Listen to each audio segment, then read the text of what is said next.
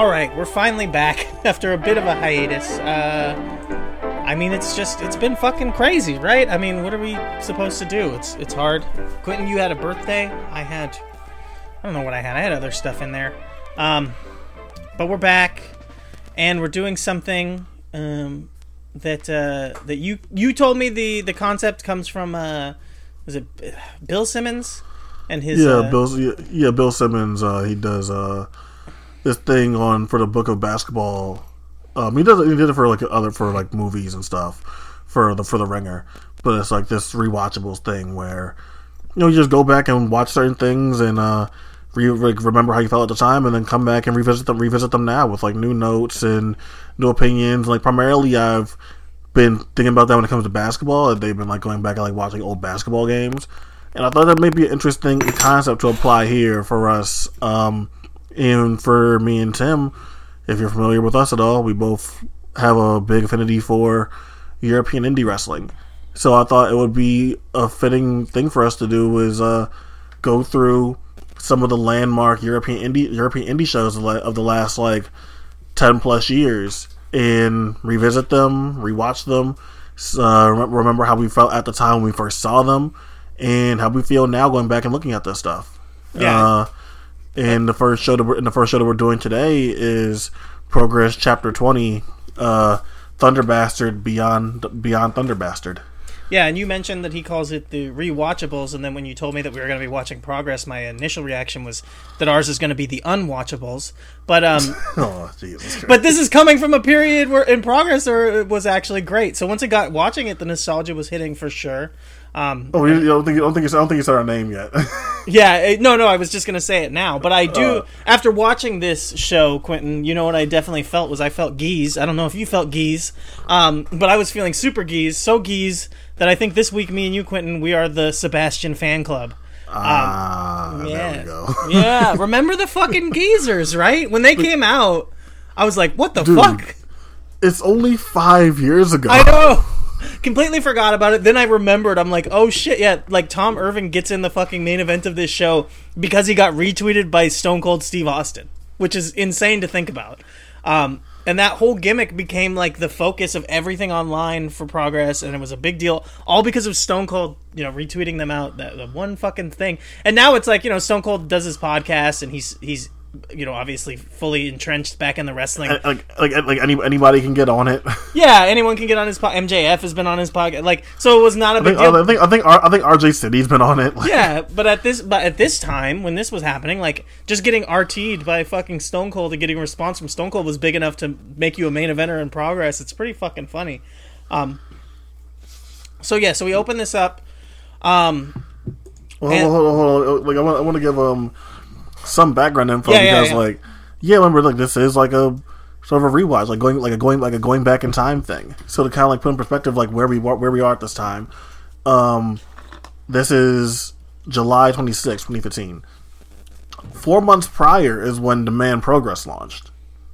So we're only a few months removed from the start of that. I mean, it's only what is it? Unbelievable Jeff, right? That's the one that I always point to as kind of because it was the one that ended up on YouTube for free because of the camera issue with the hard cam. That's chapter 13 for frame of reference. That's 7 chapters before this, and so Demand Progress had just started. Basically, a lot of people, their first taste of Progress had just come out, a couple months before this. It's very it's a time where Progress is just coming together as this, because this is a totally different than the Garage era Progress, Okay, so we have a good frame of the dates and everything going on.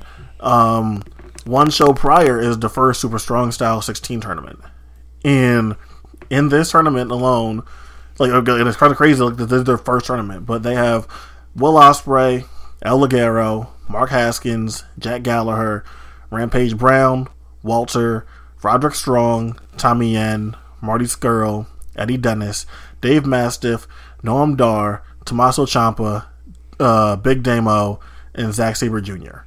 Yeah, and they have that entire list, other than Rampage Brown, is all signed. Right, all signed to major companies. You've got Zack Sabre Jr. versus Zach Gibson in the first round, which was a match, I think, from the second Progress show. They had done Zach versus Zach previously on like the second show, and then here they're doing it again in the tournament. I think it was second, might have been a different show. Either way, it was from early on in the existence of the company, and then it's back here. And Gibson seems like a totally different person. And yeah, everybody that you just named is signed by WWE. Are any of these people in AEW? Yeah, no one in AEW. But WWE and New Japan and ROH. And ROH, yeah, and it's pretty crazy. I mean, the amount of them that are actually signed to NXT UK, if that still exists, is a lot. But either way, and then go into Chapter 21. So I want to go to also a chapter before and then the chapter immediately after this. Chapter 21, which is another one of the more famous Progress shows of the time because it had two really killer matches on this. You go through this card and it's the London Riot versus James Davis and Rob Lynch. The London Riot are James Davis and Rob Lynch. The London Riot versus the Origin, Ligero and Cruz, Jack Gallagher versus William Ever, Eddie Dennis versus Zach Gibson, the infamous Paul Robinson versus Jimmy Havoc match, Marty Scurll versus Chris Travis, in which I believe I remember this match because Chris Travis had been battling cancer by this point, and this was one of his return matches. And Marty Scurll, this is when he officially turned heel because I think he wound up blowing Chris Travis after the match. Yeah, and it was Chris Travis's last match. Yeah, this was Chris Travis's last match. Yeah, he had already had some issues, and I think that there was times where there was rumors of it being that he was having concussion issues because he was having weird brain headaches, stuff like that, and then it comes out, that it's the cancer, and not only that it was cancer, but that it came back a second time after this. Yeah. The Sumerian Death Squad versus Michael Dante. I keep saying yes. This. The Sumerian Death Squad versus Roderick Strong and a surprise partner, Adam Cole. Yes. Even though Adam Cole was like this huge star in 2015 still, they got him to be a surprise for this Progress show. And that's capped off by Will Ospreay versus Mark Haskins, which as I talk later about when it comes to Chapter 20, like a really split crowd in Haskins versus Ospreay, and it's like this is immediately after Ospreay has this big moment to end Chapter 20. So that's some context there, and it's also to go back even further, only 5 years ago. Depending on how you feel about the Rev Pro Cruiserweight title or something like the Southside Speed title or the Rev Pro Tag titles, this is the first major title that Will Ospreay wins, and this is before Bola. I'm not sure he had been announced for Bola yet. He was in 2015 Bola, right? Yeah, he had not been announced yet for Bola at this point. Yeah, so this right here on July 26th was a real seminal Will Ospreay moment, and I think now we're pretty good to go into this because again, only 5 years ago, but man, has so much changed. Yeah, because I remember being very excited for the idea that the Progress champion was going to be in PWG, and I was hoping that he would bring the belt because at this time, I had one friend at the PWG shows who also knew about Progress. Actually, Mario, who did the album, did the podcast art for This Week in Wrestling, and also for a couple other shows on the PTBN network in the past. And he's made some cool shirts with Tiger Kid and or not Tiger Kid, Tiger Mask and Dynamite Kid. And he makes a lot of really cool wrestling shirts and art and stuff like that. But he was the only fucking person who I could talk to about Progress at this time. And maybe even a couple years before at PWG shows, and yeah, we were both so fucking stoked on the idea that Will Ospreay would be bringing the belt there, and he didn't, obviously, which was a bummer, but whatever. And yeah, one thing you mentioned was Sumerian Death Squad. On the show that we're going to review, they have a title match. It's I think it's their first defense of the tag team titles. And then I was looking it up, and it's the Adam Cole versus Roderick Strong match from the next show is their second and final successful defense of the tag team titles. And it's so funny to think because I remember their reign being a long, big, drawn out thing, but it really was. I mean, they had the Progress titles for maybe like they had like 4 matches. They won them, they defended them twice, and they lost them. Yeah, and then they lost to Ligero and Cruz, I believe. Yeah, in like a multi-team thing, but it's like they had the tag team match with the ladder match with War Machine, and it was like just all like it felt like they were the reigning tag team of the division for so long, but they weren't the tag team champions for very long. It's weird the way that happens in your head. You know, they felt like the biggest badasses in the tag team division for so long, and it's so funny how little they had the title. It's almost like Dusty, you know what I mean? Like Dusty Rhodes is the guy who would always be the biggest star and feel like the biggest, most important thing, but he would hold the title for such a little amount of time. And it's so interesting the way that can work, because they were such a legitimate team and they were so believable that they didn't need the tag team titles to be over. And then now you've got Tommy End, who's, you know, part of the most important acts that are going on in WWE, and Michael Dante is, who fucking knows? Like, he's just completely gone. Which I'm not saying that like he deserves better, but like, has anyone seen him wrestle in years at this point? No, you know what's crazy is that we're gonna get to him when we talk about the show. Michael Dante looked awesome in this match, and it's like it really was like, man, what the hell happened here? Yeah, he was really good in this tag team. Another one for me. Shit, where was I going with this?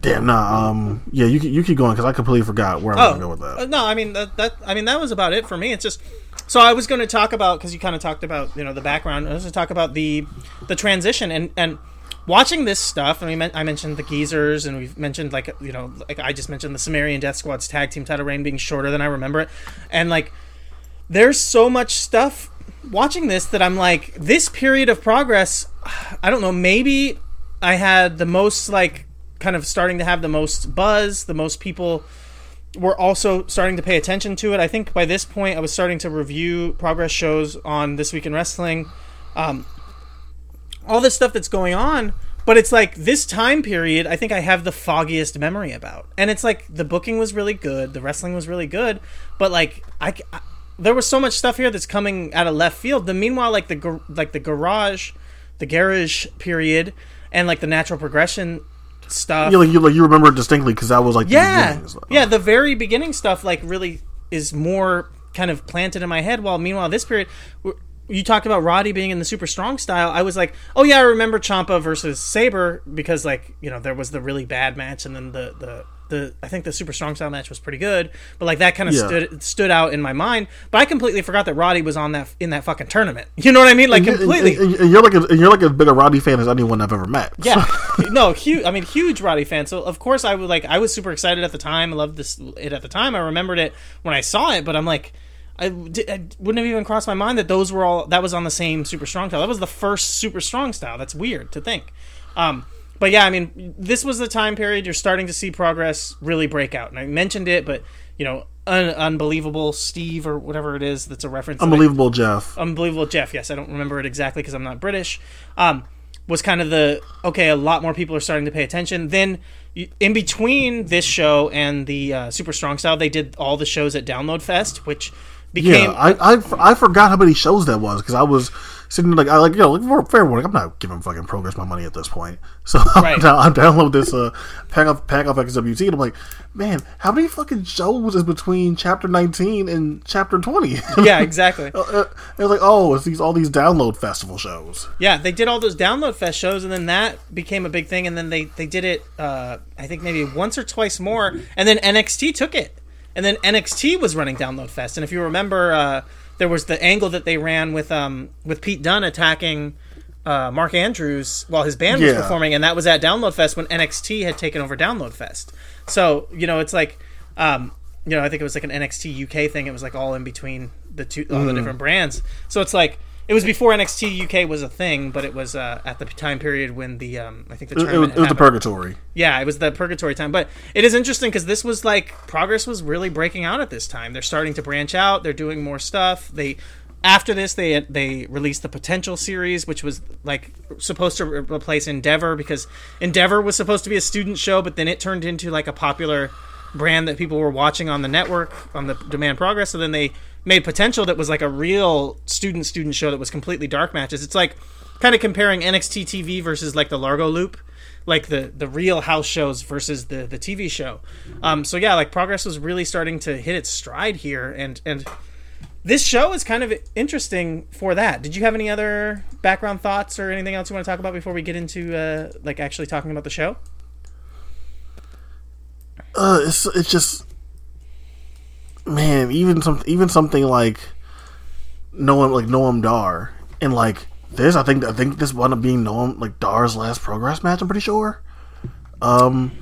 This one versus Ever here. Like, let me double check before we because I did have some Noam Dar points.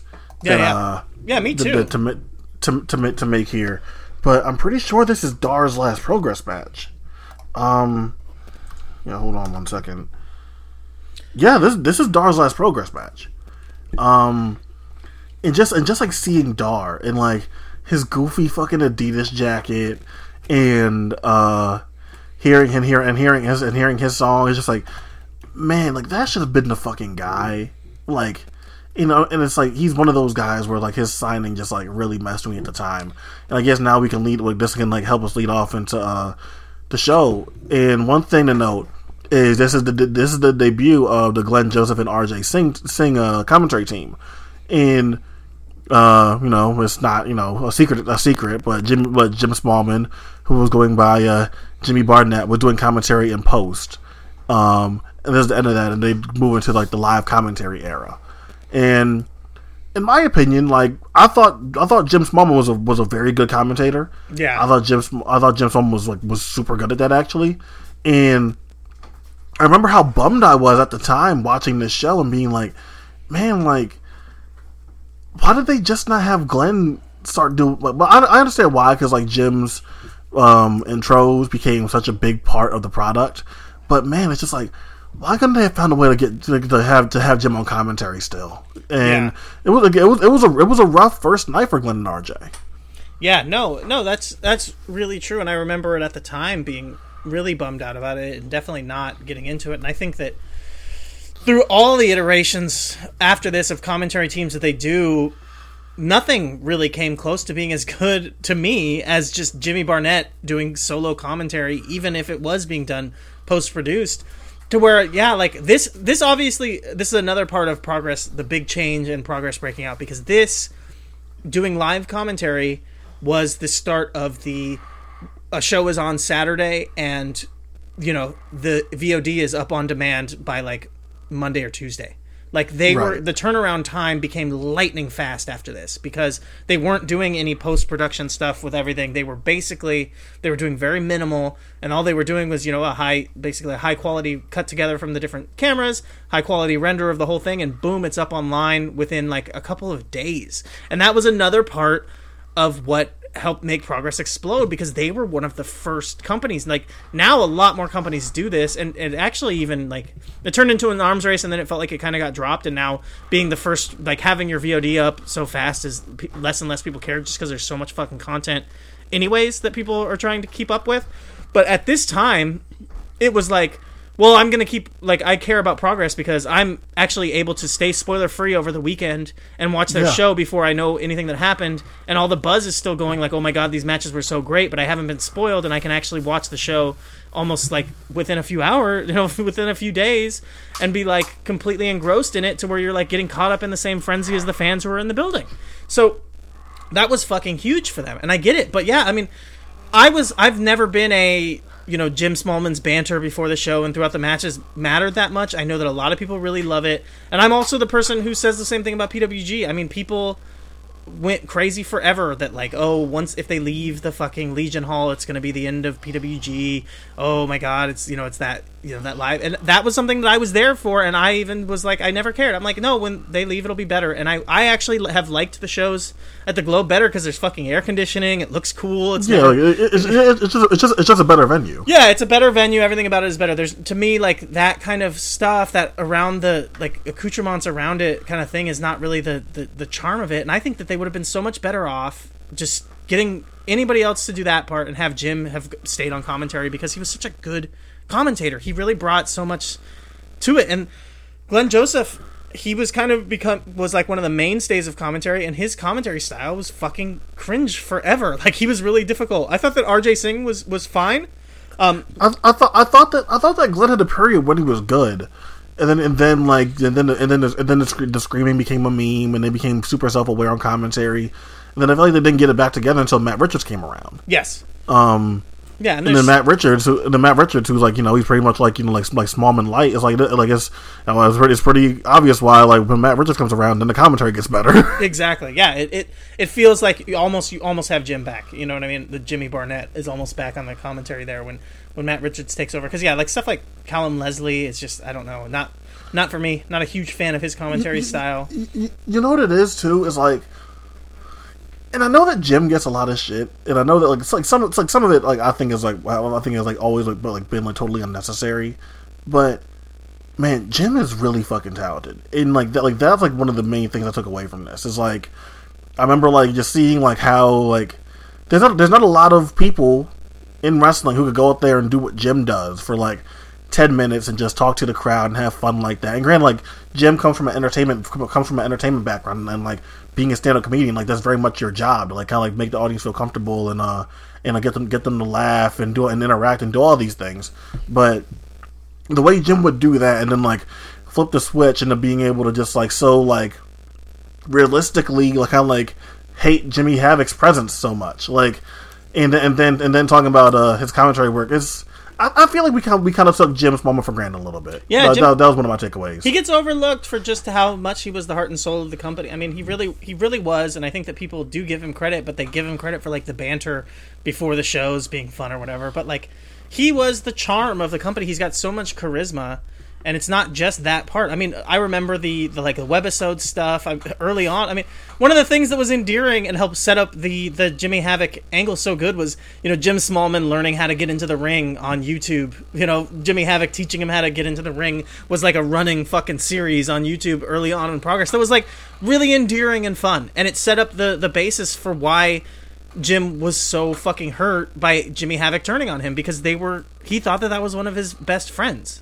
And it was the first time that he found out that, like, wrestling is shady. You know what I mean? Because it was, like, up until that point, everything about him getting involved in wrestling was, I'm a fan, oh, this is so fun, everything is so fun. And then he finds out, actually, wrestlers are fucking dirty, disgusting monsters who will just stab you in the back. And maybe they believe it or they're justified in what they think about, why they're doing it. But it's not all fucking sunshine and smiles. And sometimes a psychopath is going to hit you with a pink chair and all the crazy shit. And it was like really cool to like, you saw the way that developed. And it was because Jim is endearing. He's got a charisma. And people can shit on him all they want, but he does have a charisma. And that's not just, you mentioned it being an entertainment, there's plenty of comedians who just don't have that same likability and charisma that he has. Jim is just likable. Like, You may not personally find it funny, or you may not personally want to hang out with him, but like he has like sort of like intangible thing that just like if anyone else tried that, if like Glenn tried that, even though like Glenn has his own entertainment background too, Glenn would not be able to do it. Yeah, exactly. All right, so RJ Singh, yeah, that happens in the pre-match promo, which I skipped over, but then I went back and was like, I'll check out. I can't remember what I was going to look at, and I actually listened to the pre-match talk, and they pulled them out there. And again, like I said, that if you may not like the commentary, which I personally was not a huge fan of, not a big Glenn Joseph fan in general, but I will give him a shout out for cucking TK Cooper. It's always cool to cuck someone. Was that ever confirmed? I mean, kind of. It's out, like it's somewhat out there, but it was like one of those things that people don't like to talk about. But because it was a little weird how close. Yeah.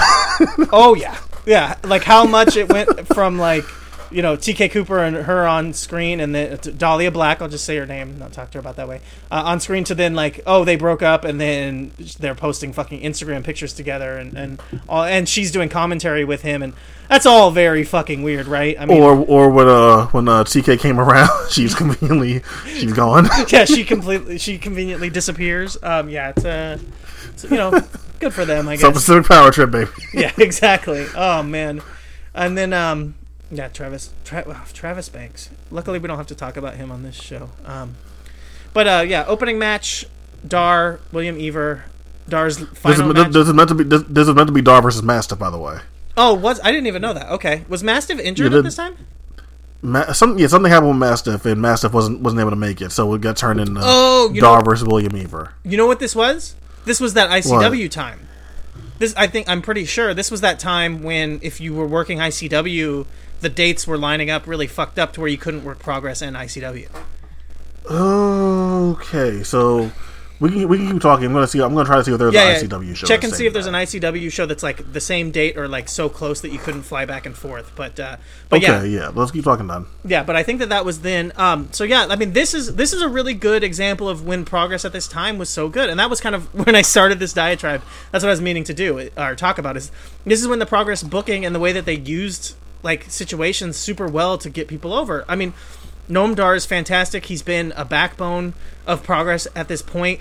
At this point, he feels like completely polished act that, like you said, like when you see this, when you watch this, you forget just how good he was at this time where it felt like can't miss.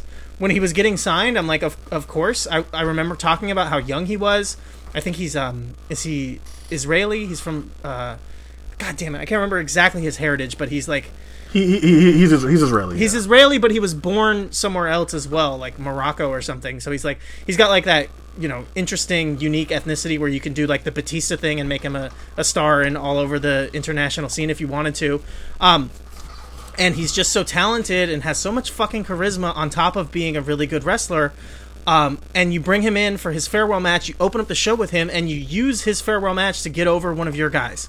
And again, this is why I say this is when Progress was so good. I mean, Noam Dar was one of their guys, sure, but he was leaving. So he's leaving, and let's take this time to get over one of our guys as he's going out the door, and they use it for William Ever. It's actually a really good match. Is wrestling booking 101? Yep. Like even like back to territory days, like you've been like a vital guy for us. You're no longer here. Do favors on the way out. Like, yeah, that's usually how that goes. So like from that standpoint, I get it. So it's weird to me though, like, and I know that Dar hasn't had the best WWE run. Signed really young and just like was not in a position where a signing was gonna do much for him. And it's just like kind of like heartbreaking to look back on Dar because, in my opinion, and I've said this to you before when we talk about Progress and like the rise of it and like eventually like who became like the key faces of it. People forget this because Ospreay went and like took the mantle, but if you go back even a few chapters, Dar was the guy that seemed primed to beat Jimmy Havoc, and like Dar already had the title shots, sure, but if Dar had won the Super Strong Style 16, I don't think anyone would have had a problem with that. And I think now it gets forgotten because Ospreay took off into this megastar, and he's gonna go in like whether you like it or not, he's gonna go down as one of the best wrestlers ever. But Dar really was like the guy for Progress, and remember, like I think Dar and Ospreay are the same age, so it really was like it's really such a fascinating thing to think about how Dar and Ospreay kind of like mirrored each other, and then like once Dar had to go and everything like that, and his time was up there, Ospreay keeps rising and rising and rising, and it's just like a funny thing to think about. What if Dar decided he just wanted to stay and do Progress and said fuck ICW instead? Well, and yeah, again, like Dar was one of the ones who had to take off because of the ICW thing, and then he gets signed relatively quickly after that. The next year. Yeah, and as you talk about there, I mean, I was going to get into it when we get into the Ospreay thing, and maybe I'll get more into it, but Ospreay did kind of have this weird feeling in Progress where he was always the second choice. It felt like repeatedly it was like the storyline was supposed to go somewhere else, but then Ospreay ends up being the one to do the replacement. But you talk about that Dar was clearly like, or could have been set up to be the guy to take the title from Havoc, and it makes a lot of sense because like I remember the Noam Dar versus Jimmy Havoc submission match from Chapter 4 was like really felt like starting the solidification of the Jimmy Havoc turns evil story. Because that match was like, yeah, the like Jimmy learning that like or realizing that he can't do this. He's not going to be able to play nice and actually succeed in this company. And then from there, that's when, they go into, like, the rest of the storyline with Progress putting him into situations where he has to, go back to his hardcore roots, and he blames it on them. But you could see the inklings of it in that match, that it was like Jimmy's getting outclassed, and then Dar has title shots against Jimmy Havoc later on that he gets, fucked out of the title. But it did feel like you could definitely have done the redemption story with Noam Dar being the one to come back and win the title from Jimmy. But they not only that, it's like I can remember, like, if you remember that Strong Style 16 from that year, Mastiff beats Dar in the first round, and to me, like, I get it, like, Zach is there. If you have Zach, then, like, Zach already being, like, having, like, sort of like the international flair to him already, like, if you have Zach available, you should use Zach to, like, help put someone over, and I understand that.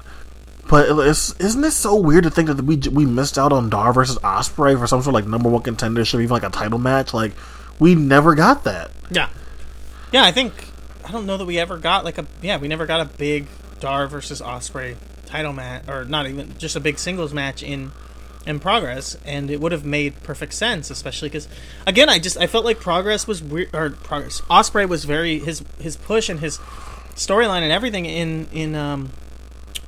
in Progress was very weird. It was just, it always felt like he was like a back burner guy that, like, just rose to the top. And again, we'll talk about it when we get to that match, but it felt his ascent in Progress felt very snake bit, I guess would be maybe not snake bit, maybe like lucky, in a weird way. But next match. Before we move on, William Ever, like, what left to say there other than, like, man, like, just definition of jumping the fucking shark.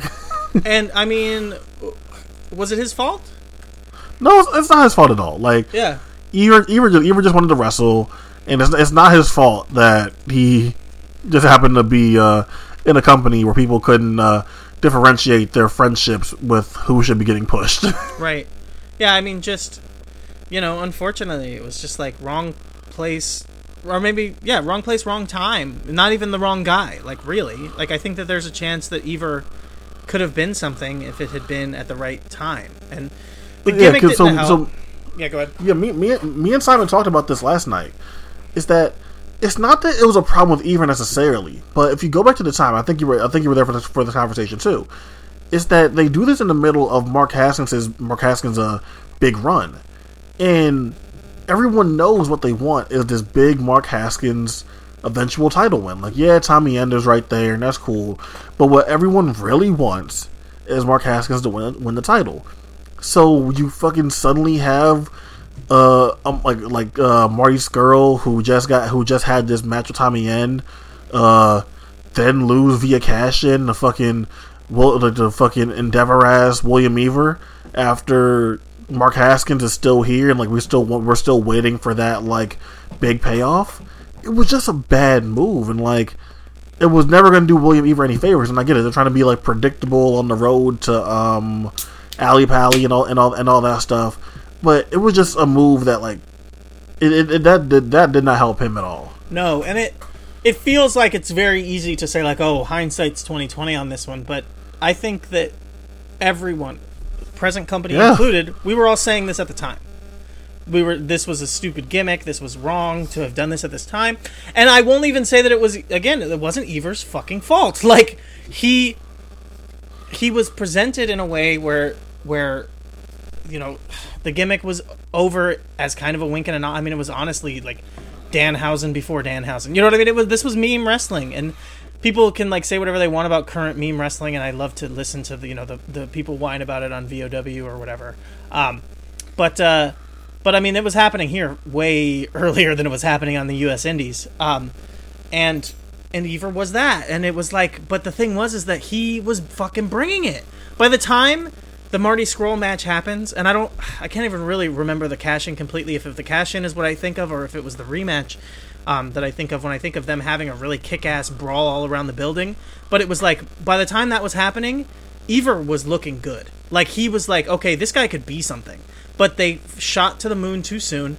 They put the title on him in a way that seemed fluky and made him into a joke. And I'm sorry, like WWE does a lot of things fucking wrong, but they were always smart enough to try to have a babyface do a fucking heel cash-in to win the title. Money in the Bank, when they do bullshit cash-in like that, it's usually a heel.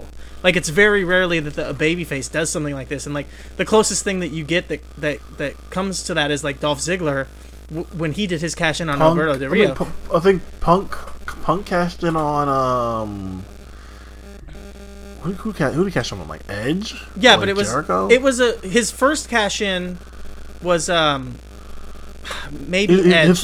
His second cash-in was Hardy. The second one was Hardy, and then that turned to the heel turn. Yeah, but I think that the first one was a heel turn. No, it wasn't actually. No, I was gonna say that was like Edge or Jericho. They did. Yeah, and it was bullshit too, though. Like, it ended up really badly. So maybe I'm wrong for giving them credit for having never done it, but when they even tried to do it, it didn't work because Punk's first title win ended up being a blip on the radar that actually hurt him more than anything and probably set him back a little bit, even though he ended up overcoming it, unlike William Ever. Like, it was not a step in the right direction for him. So yeah, it fucked over Ever a lot, and it sucks because then he goes from there and he really was putting it together where I was like, he could be a legitimate main eventer type guy once they soften the goofiness of this gimmick.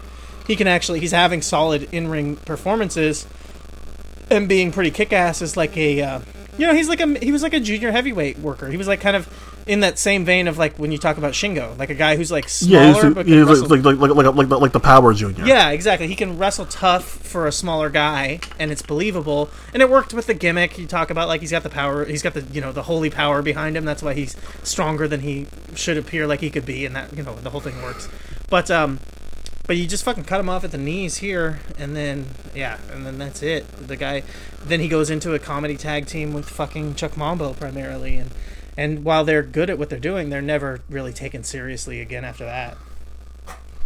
Bubblegum, Mike Hitchman, Morgan Webster, Kyle Ashmore. Now thinking about it, I feel like we should have called ourselves the Rent Boys. Yes, we're just a Rent Boy. That definitely should have been the move here. Yes, dude, that song is great. I love that song. Like fucking Rent Boy comes on. But I get reminded now, and I think it's easy to forget how high Progress was on Flash Morgan Webster. Yeah, they were in love with Flash, and if you don't remember this, remember that maybe like 2 chapters later, I'm pretty sure that Flash gets a title shot, or was like in a title match. I think it's at What a Time to Be Alive, or yeah, that doesn't seem crazy. No, that's Mark Andrews. So let's try to hit the North. Yeah, he's in a triple threat with Zach Gibson and Ospreay for the Progress title, which made sense because they had gone to Manchester, and Morgan was like kind of closer to home for Flash Morgan Webster, and they were trying to kind of like use some like locally known, because they were in the new kind of new market for Progress, and that was the first Manchester show. Yeah, so they were using some people, and you could see it after that the Manchester shows started to have like their stars. They almost had 2 different sets of wrestlers. They were almost starting to do a brand split. They didn't completely ever get there, but it felt like they were trying to like tease it, because they had like the people that were the Manchester, the people that were a little bit more popular in Manchester, and then the people that were more popular and used more in London. I went to the second Manchester show, and man, like it's easy. Haskins and Skrull were so good together. Yes. That was the main event of the second Manchester show. Maybe we'll get to that show eventually. Yeah. But yeah, going back to this one, yeah, like they really love Flash, and it's funny to see him here with one, like we know Mike Hitchman, we know Wild Boar, like someone that is very closely knit to Flash. And then there's Bubblegum and Kyle Ashmore. Kyle Ashmore is still pretty much like a career mid-carder in the English Indies, which I have never understood why. I get that he's like really has no personality either, but like as far as like just like straight up work, it's surprising he never like caught on anywhere. Yeah, good look, good work, believable. Yeah. So it's interesting to see that like Flash is in here with these for lack of a better term, geeks, and like how Flash is like very clearly the guy that they're behind here. Yeah, but I mean, it shows why, because he completely like fucks up some spots back to back, and when he tries to pop up into that middle rope springboard reverse Rana that like he nearly fucking eats shit on, it was like that was why they shouldn't have been so behind him, because he was still, honestly, even at this point, he was like sloppy and green, and he continues to be that way for like at least a couple more years before now. At this point, I think he's actually very good, and you know, like I think that he's actually super solid. But even at this time, I just didn't really see it in him, and that's why you have Bubblegum in here, which I completely and Hitchman. Yeah, and Hitchman as well. But you have the people who can really carry him.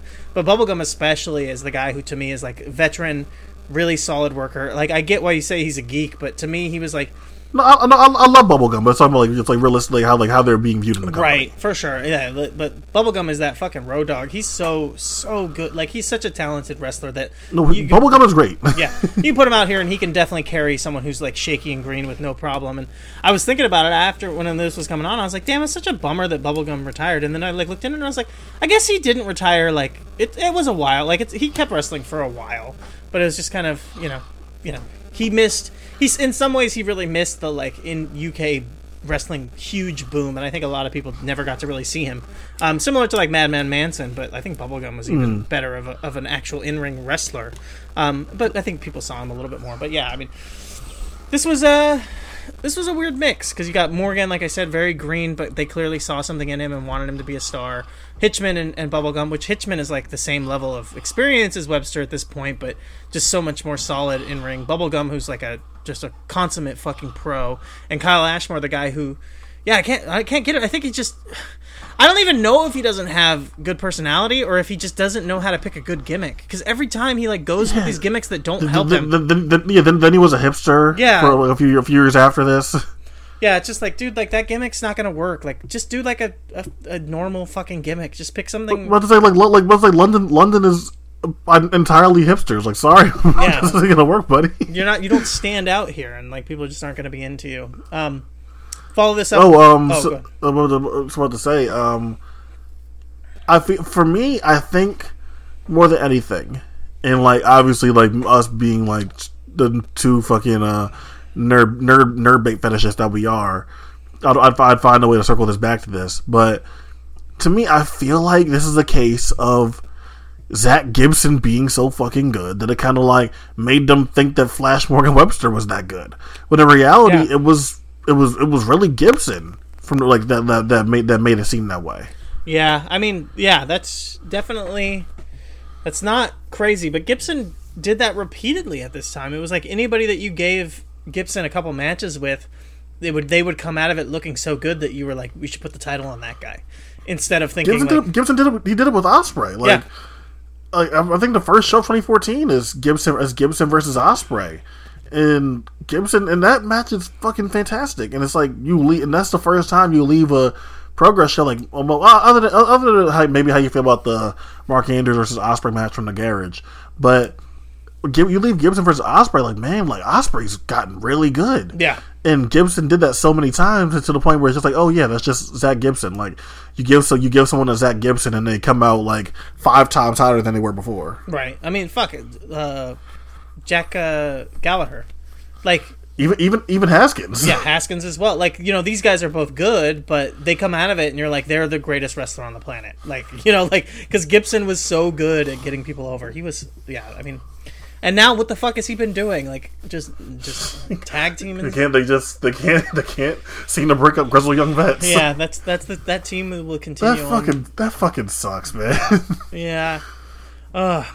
So follow this up. We got our namesake for the evening, Sebastian, comes out and he's wrestling Damian Dunn, number 1 Damian Dunn, and the music hits and he comes out and I'm just like, oh yeah, before he was No Fun Dunn. I completely forgot about this shit. Like, it's so funny to see Damian Dunn here being like kind of a serious wrestler. And he came in here and this was before they had brought in Pete. They hadn't even done the Dunn brothers.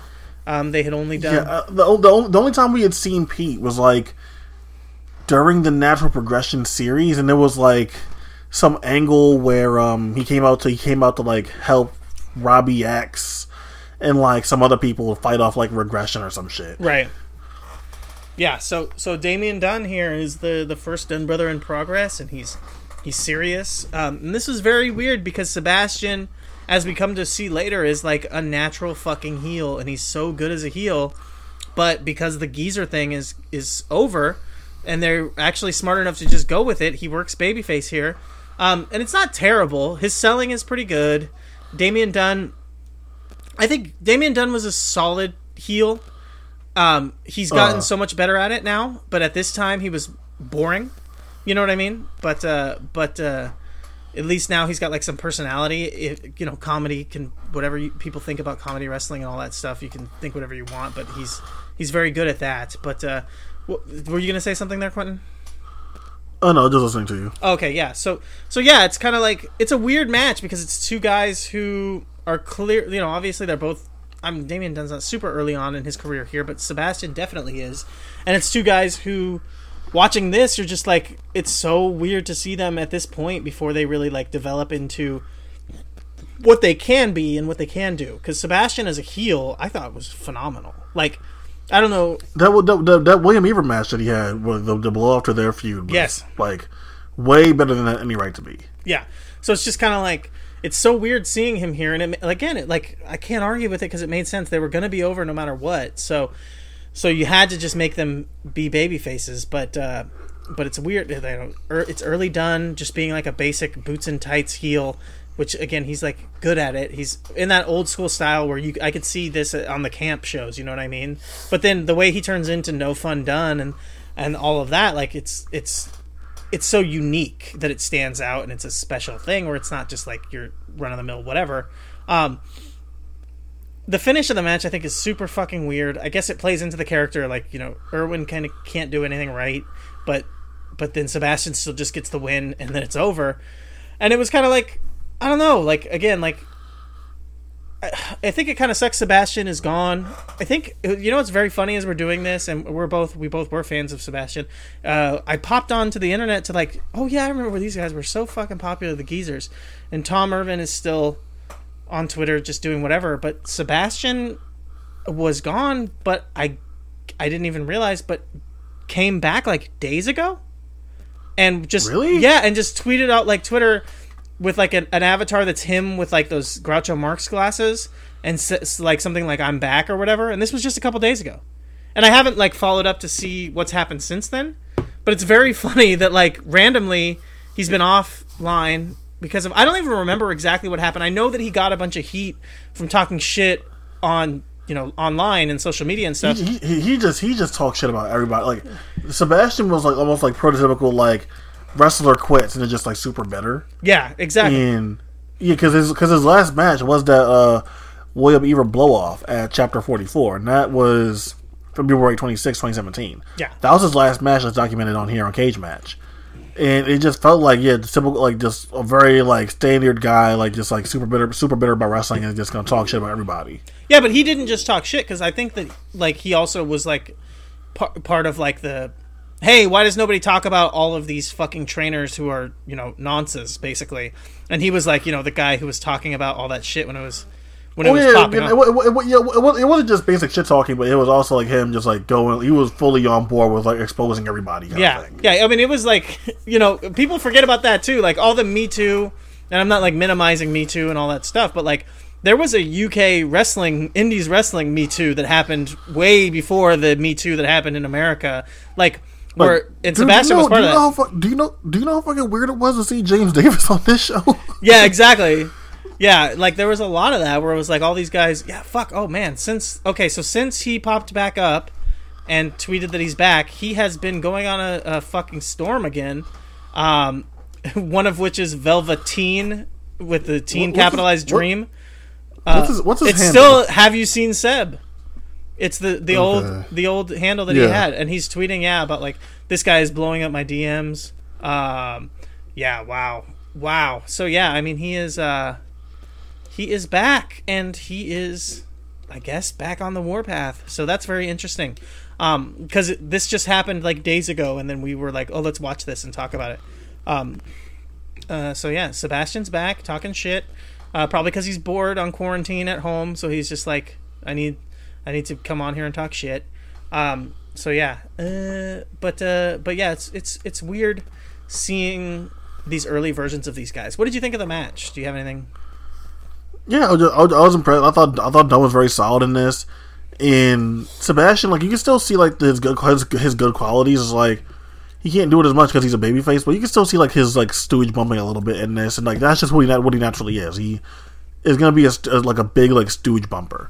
So I think that you showed a little bit in there, and then Dunn, like, yeah, he's boring, but he was a solid guy, and I'm not sure where his career goes if he doesn't do the anti-fun police thing. Like, yeah, like he doesn't have the same like charisma that Pete eventually found, and he needed to find something to do. And it was the anti-fun police, and I can't knock that. Where like they've outlasted everybody, so they're like pretty much like the default tag team of Europe at this point. Yeah, and it's really interesting because he puts together the anti-fun police. He continues to wrestle in Attack the entire time, where he puts that together and makes something out of that. Attack, which is owned by Pete Dunne and Mark Andrews, but like a lot of the stuff that makes it feel like he has to come up with that gimmick and do all that stuff, and that his career stalls out, to me feels like it links back to like the Dunn brothers thing. I heard someone talking about this recently, but it was like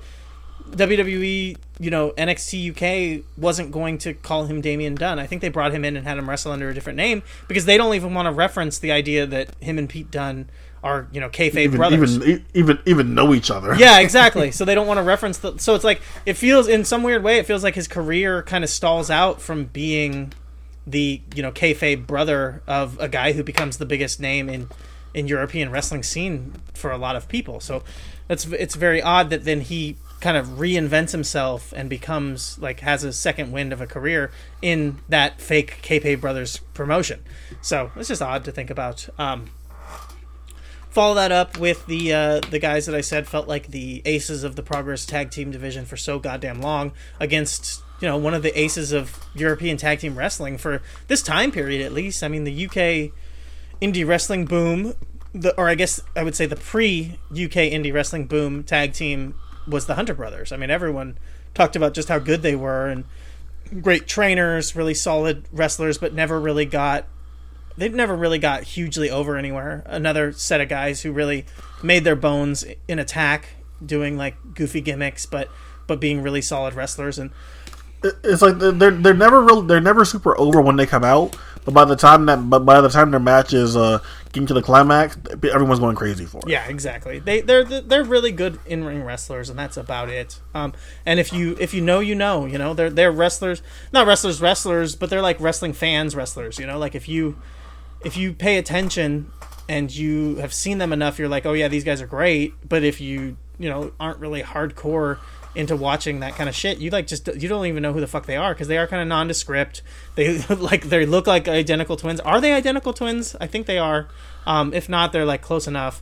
And it's like, yeah, they just like, they're whatever, but fuck if they're not great. And this match, like you mentioned, Dante looks so good in here. I mean, they take an ass whooping in here, and this is basically a babyface versus babyface match. You could say anti-heroes to kind of steal the t-shirt that I have, anti-heroes versus heroes or whatever, but it's just a pure babyface match, but it's just a big badasses just kicking the shit out of some like underdog, to steal a line from my old podcast partner, blowjob babyfaces, getting beat up by big bully babyfaces, and it kicks ass. I mean, it really does. I love this. Like, to this point, probably the best match on the show. Yeah. The opening match was good, but it was not as good as this, and it was again what made this time period feel like Sumerian Death Squad. They were like the kind of tag team that you could feel could main event shows. Like, that's kind of supposedly coming back in AEW, but at this time period, the idea of like a tag team main eventing a Western show was pretty fucking like far out there. But Sumerian Death Squad felt like they could be like a suitable, acceptable main event program, because they kicked ass. Yeah, at the time, I remember this was a match that got a ton of buzz coming out of Chapter 20, obviously going along with the main event too. But I think for a lot of people, this was their favorite match on the show straight up, and I can't fault anybody that says that. This is a really good SDS performance. The Hunter brothers are as solid as always. The crowd gets super invested in it.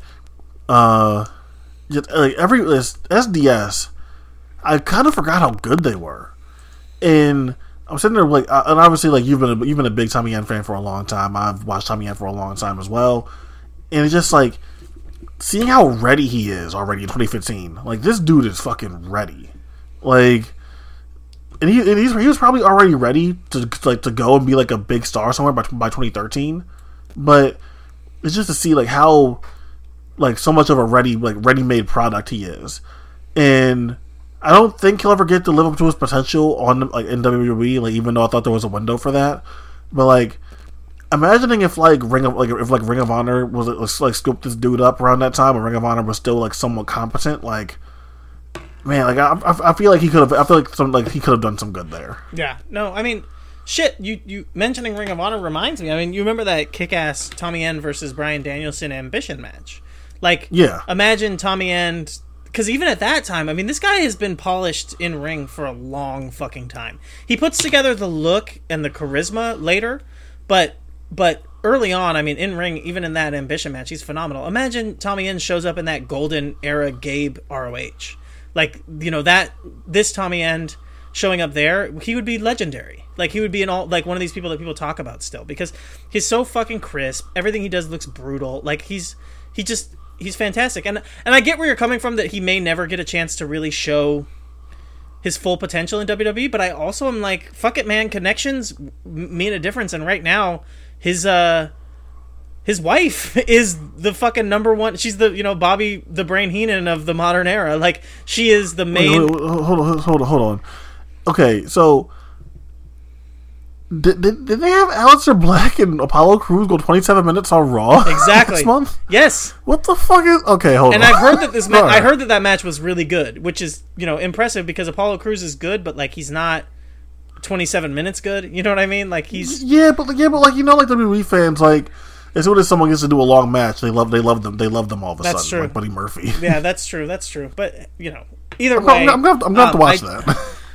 Yeah, give it a watch. I mean, I believe in it, because I think that Apollo Crews has enough stuff. He can do enough cool stuff to carry a match like that.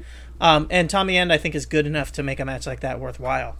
But I mean, yeah, the idea that he can't make it to the level that he should be in WWE, I get where you're coming from, because it feels like they have kind of stutter stopped. But connections mean everything in WWE, especially, man. And his wife is the number one fucking heel on the number one show for them right now. It might be in a weird time or whatever, but I mean, shit, that can end up working out for him, man. That connection could mean something, and she is it. This is, I said Bobby Heenan, but it reminds me so much of the Heenan family feuding with fucking Hulk Hogan. That's what she feels like right now, and I hear a lot of people, and what they're saying makes a ton of sense. She's got three guys who unfortunately have been presented as losers so far, and just nothing. But just like Bobby Heenan, she can add more people. You know what I mean? And as long as she continues to have heat and basically stand out as this mouthpiece, you can fucking cycle people in and out, and she can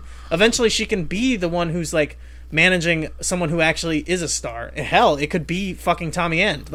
She could manage Aleister Black to be the guy to take the belt off of Drew McIntyre. Would that be fucking insane in a Paul Heyman booked Raw? Probably not. True. It really wouldn't. So we'll see. I mean, I could definitely still see him breaking out, because he's got all the tools in the toolbox, just like we see in this match. I mean, like I said, like we both said, even at this time, he was already so polished in pretty much every way. I can't say that in the past, I was gonna say 10, but maybe 6 or 7 years, that I would say Tommy End has gotten any better in ring. Because he's always been, to me, very good. But he has put together that aura and the charisma, and he can talk better than they give him credit for. So yeah, and to the point about the Sumerian Death Squad, I saw Tommy End wrestle Zack Sabre Jr. live. I saw Tommy End tag with Chris Hero, and every time I would fucking see him at PWG and we would talk, the first thing I would always say to him is, "When's Dante coming?" Because I always wanted to see Sumerian Death Squad, man. That tag team just it was special to me, because that was if we got Aussie Open versus Sumerian Death Squad, Whew. God damn it, man. I would have loved that so much. But yeah. So yeah, like no matter where they put him, no matter who he was wrestling and all the cool stuff that I would see, I always still wanted to see Sumerian Death Squad at least one time. And it'll never happen. But whatever. Follow this up. Ollie Anderson. Ollie Armstrong. Ollie Armstrong is coming out to retire. And I have a point about this, right? I think I've said before, like, watching the Euro wrestling scene, and especially specifically the English scene, is like the first time I ever felt like comfortable, like watching a wrestling product. Like I felt like I was a part of it. Like I felt like I was integrated in it. Like you felt like you were part of part of something like bigger than yourself. Like watching it, like you felt like you were part of like sort of family here. And this Ollie Armstrong retirement and send off is a big part of it. Is a perfect example of this, because Ollie Armstrong is not a big star. Ollie Armstrong had never done anything of note in progress. He's a student, worked his way through the Projo, and from what I remember of Ollie, he was good. He had potential to be something, but you know he just couldn't move on with his wrestling ambitions. But to see that the ovation that Ollie Armstrong got, and like how genuinely emotional Glenn Joseph was to go out there and talk so passionately about Ollie, like that shows you why Progress meant so much to so many people, is because it was like so honest with his emotions in a way that so many promotions weren't, in that like you could get invested in, because everything about it felt like so real. Yeah, no, exactly. You felt like even though you weren't there, you were a part of it just from watching it. And yeah, exactly. Like they didn't shy away from peeling back the curtain, even with the stuff that I talked about earlier with Jim, like early on, and they made it clear from the beginning. It was like, you know, these are the three mates, which became like a fucking meme, and it was really easy for me as a cynical person to like mock it. You know, we're just three mates, because that's what it turned into. But it felt real in the beginning, and I think it was, and it still was real. Like again, like we're cynical assholes. So of course, like naturally, as time goes on, and we get more and more annoyed with things, like now we're gonna point it out and laugh at it or whatever. But like, there really was three dudes who had never been involved in wrestling going out there and like making a company that now was drawing 1,000+ people every weekend. Like that really is what happened. And yeah, no, I think that's why, like, even if that likability eventually went away and got turned into like this big meme and everyone making fun of them, like that stuff really was real. That aura was real, and like it felt so like legitimate. They're like, yeah, like it. That's why Progress has the fan base it does. That's why Progress still has this like cult like fan base. It's because people really felt like they were a part of it. Like, there's a reason why people were doing like entire Progress rewatch podcasts, and it's because Progress really felt like this experience of getting to like, you know, like really be a part of something. And you can't say that for many other wrestling promotions that have existed in the last like 20 years. No, yeah, it's definitely true, and I think that the reason why it's easy to mock and do that is because it felt like it turned. And for me especially, it felt like I went from I'm in with this, I'm bought in, I believe you guys, punk rock pro res, you know, British strong style, the whole thing.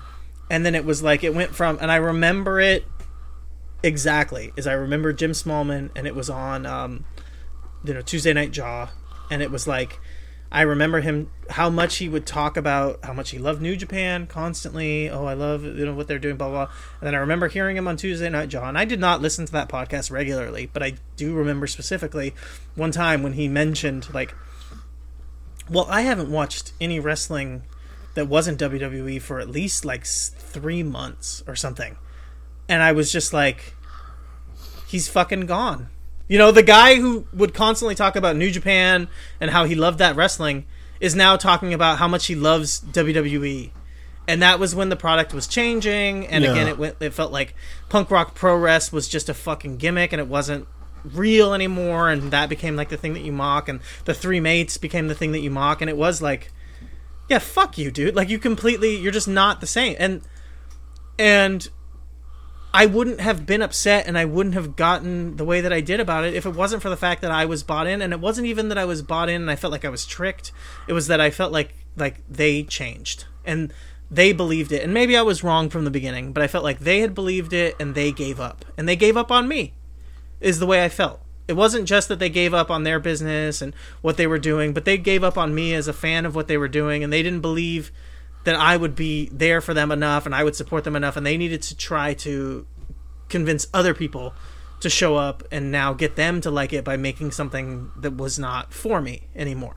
You know what I mean? And that was kind of the impetus for why I want to mock them, because it's almost like protecting myself from not being vulnerable. It's a lot easier to make fun of them for, selling out or whatever. Make fun of yourself for being a gullible idiot. Yeah, for falling for it, or just admit that I fucking cared and you guys kind of hurt my feelings. You know what I mean? That's really what happened. I wonder if that's like a chicken before the egg kind of thing, where maybe that's always what progress was, or maybe there was a change, and who really knows? And I think that's always going to be a thing that as long for people like us, that's always we're going to think about that. So until we get some sort of podcast retrospective from someone like Glenn or Jim or Briley or whatever, that's always going to bother us. It's did we change? Did the times change? Did they give up? Did they give up on their values and their morals? Were they always sort of posers and we just let them in because they were just different than everybody?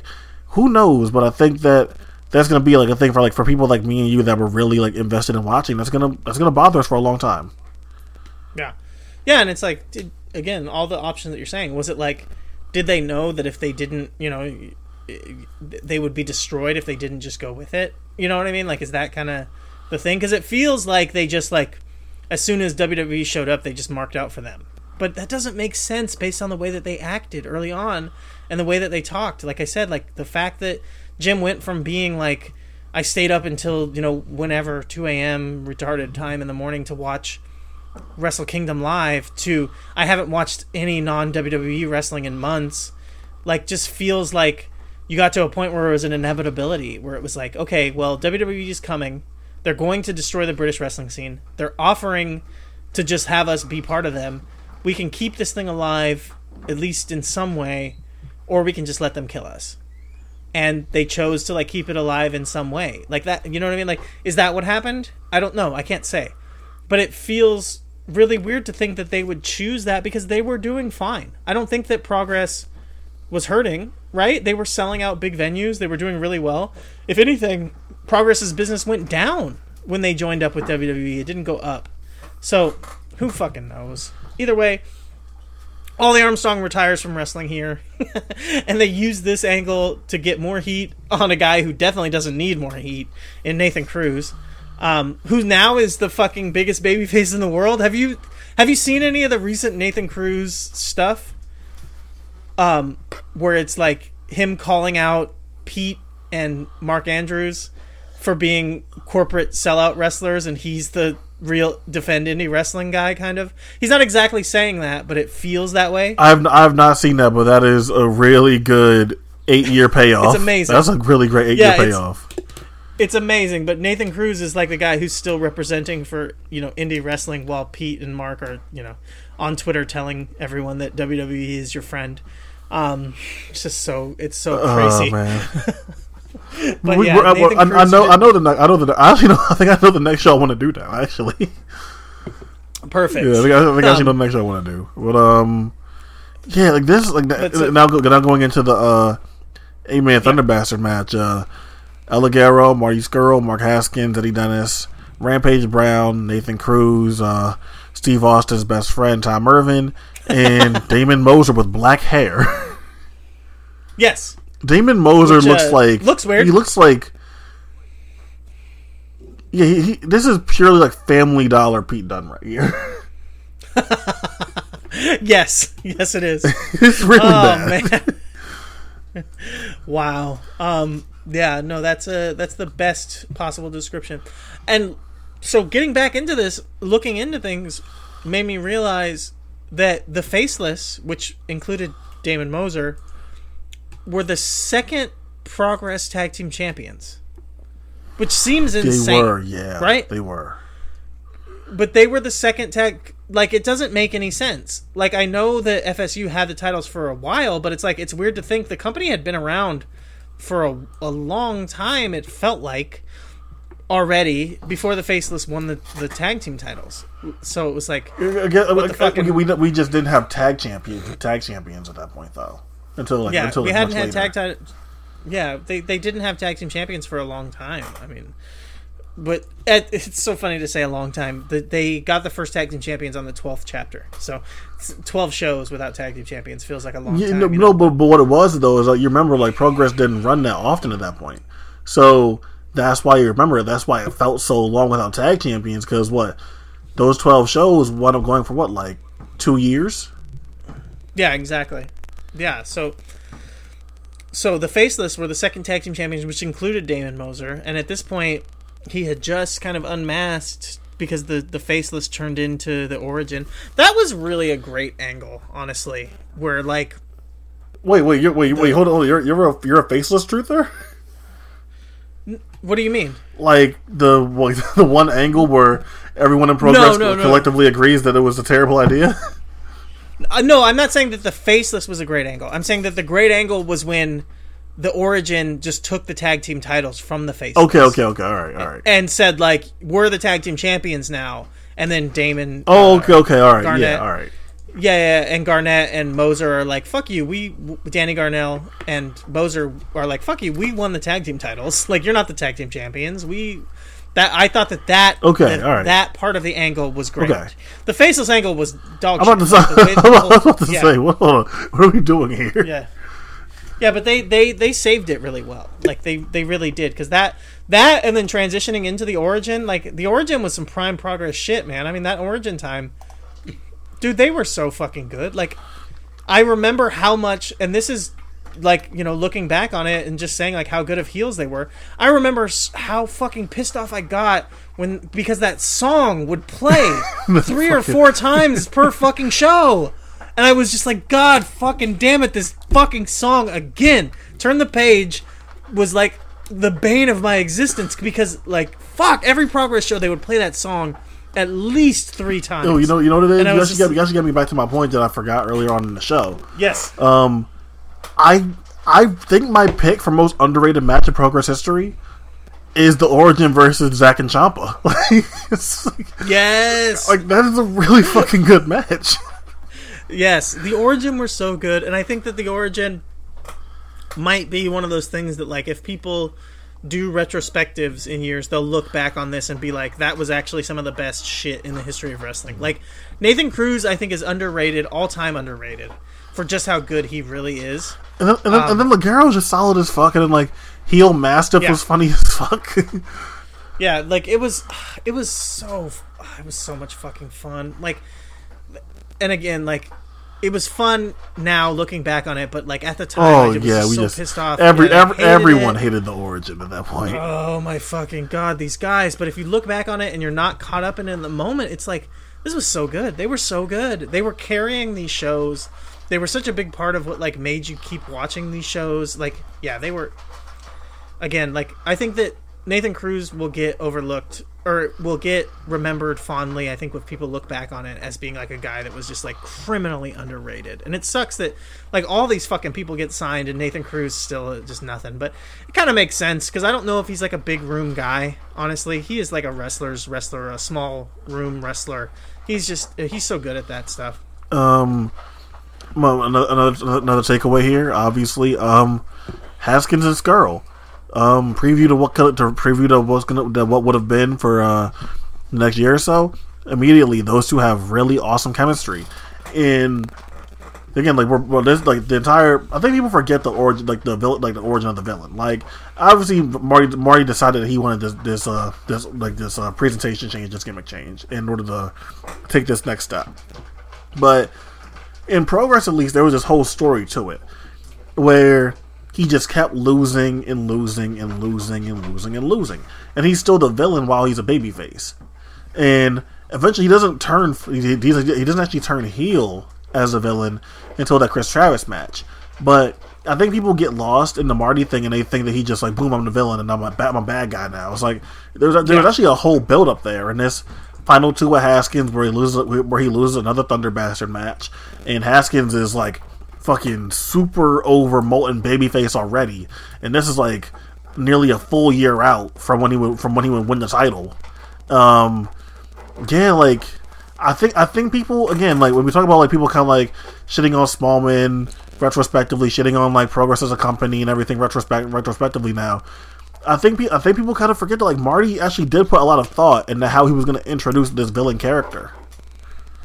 Yeah, he built it up, and you can see it here with Haskins too. Like Haskins and Marty both here were in the beginning stages of building up their next level of the character and the gimmick that they were becoming. Because Haskins similarly had like kind of a you know, not a party guy, but like a fun time. The Superstar was it the Superstar? That was his nickname, I think. Yeah. Or it might have been Shooting Star. Either way, I think I'm Shooting Star because of him breaking his head and just breaking his whole shit, just breaking everything. Yeah. The Star Attraction. The Star Attraction, yeah, the Star Attraction, which was like kind of a like, you know, like stereotypical like kind of 70s 80s babyface thing, and here he's like starting to tone it down, bring it back, black tights, black boots, and then now you look at him and it almost was such a seamless transition where it like slowly piece by piece that you like don't even notice when he turns from like, oh, he's just wearing black trunks to like now he's wearing like full S&M Dom Daddy gear with his wife who's wearing like fucking a ball gag. I mean, everything about Haskins just was so seamless, right? He goes from Star Attraction to pretty much being like it's just because we talked about him recently on the last one of the last couple of episodes. Really kind of like starts like taking on this kind of like almost like Benoit-esque approach, and then then he's all of a sudden he's just like him and Vicky are just like full on BDSM couple outside and just making everyone feel uncomfortable. Yes, exactly. But yeah, the same thing kind of happened with Skrull, and we see it with starting here. And I remembered, and it just crossed my mind that I remembered this because it was before.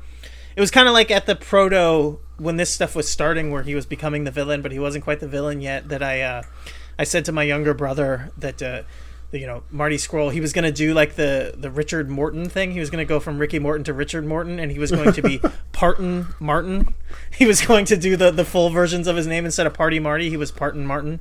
But that obviously never happened, and he became the villain. But yeah, it was like he was laying the groundwork. And I remember when it was like this time period, and you're like, oh yeah, like, you know, this Marty is like, you know, he's just Marty Skrull, and then as he becomes the villain, you're like, is he really a villain? But then, like, over time, he becomes the Penguin. Yeah, like that. Like that's Marty. Like, and that's why it's so hard to defend certain people, right? It's because like we watched it, we saw that Marty really didn't come out there and just start doing bullshit, and eventually it was like, oh, Marty Skrull's over now. It really was like Marty put in so much good work and good effort to like build his heel turn, and then when it finally happens, like he's the most hated person in the company, and then like not soon after this you get fucking Marty in his videos when he beats Will Ospreay, when he's does the Thunder Bastard, and he's doing commentary for most of the match and then hops in at the end. Like Marty goes on this incredible run. And I just hate that it's gonna get forgotten now, because it then turned into Marty flapping his arms and being a fucking penguin.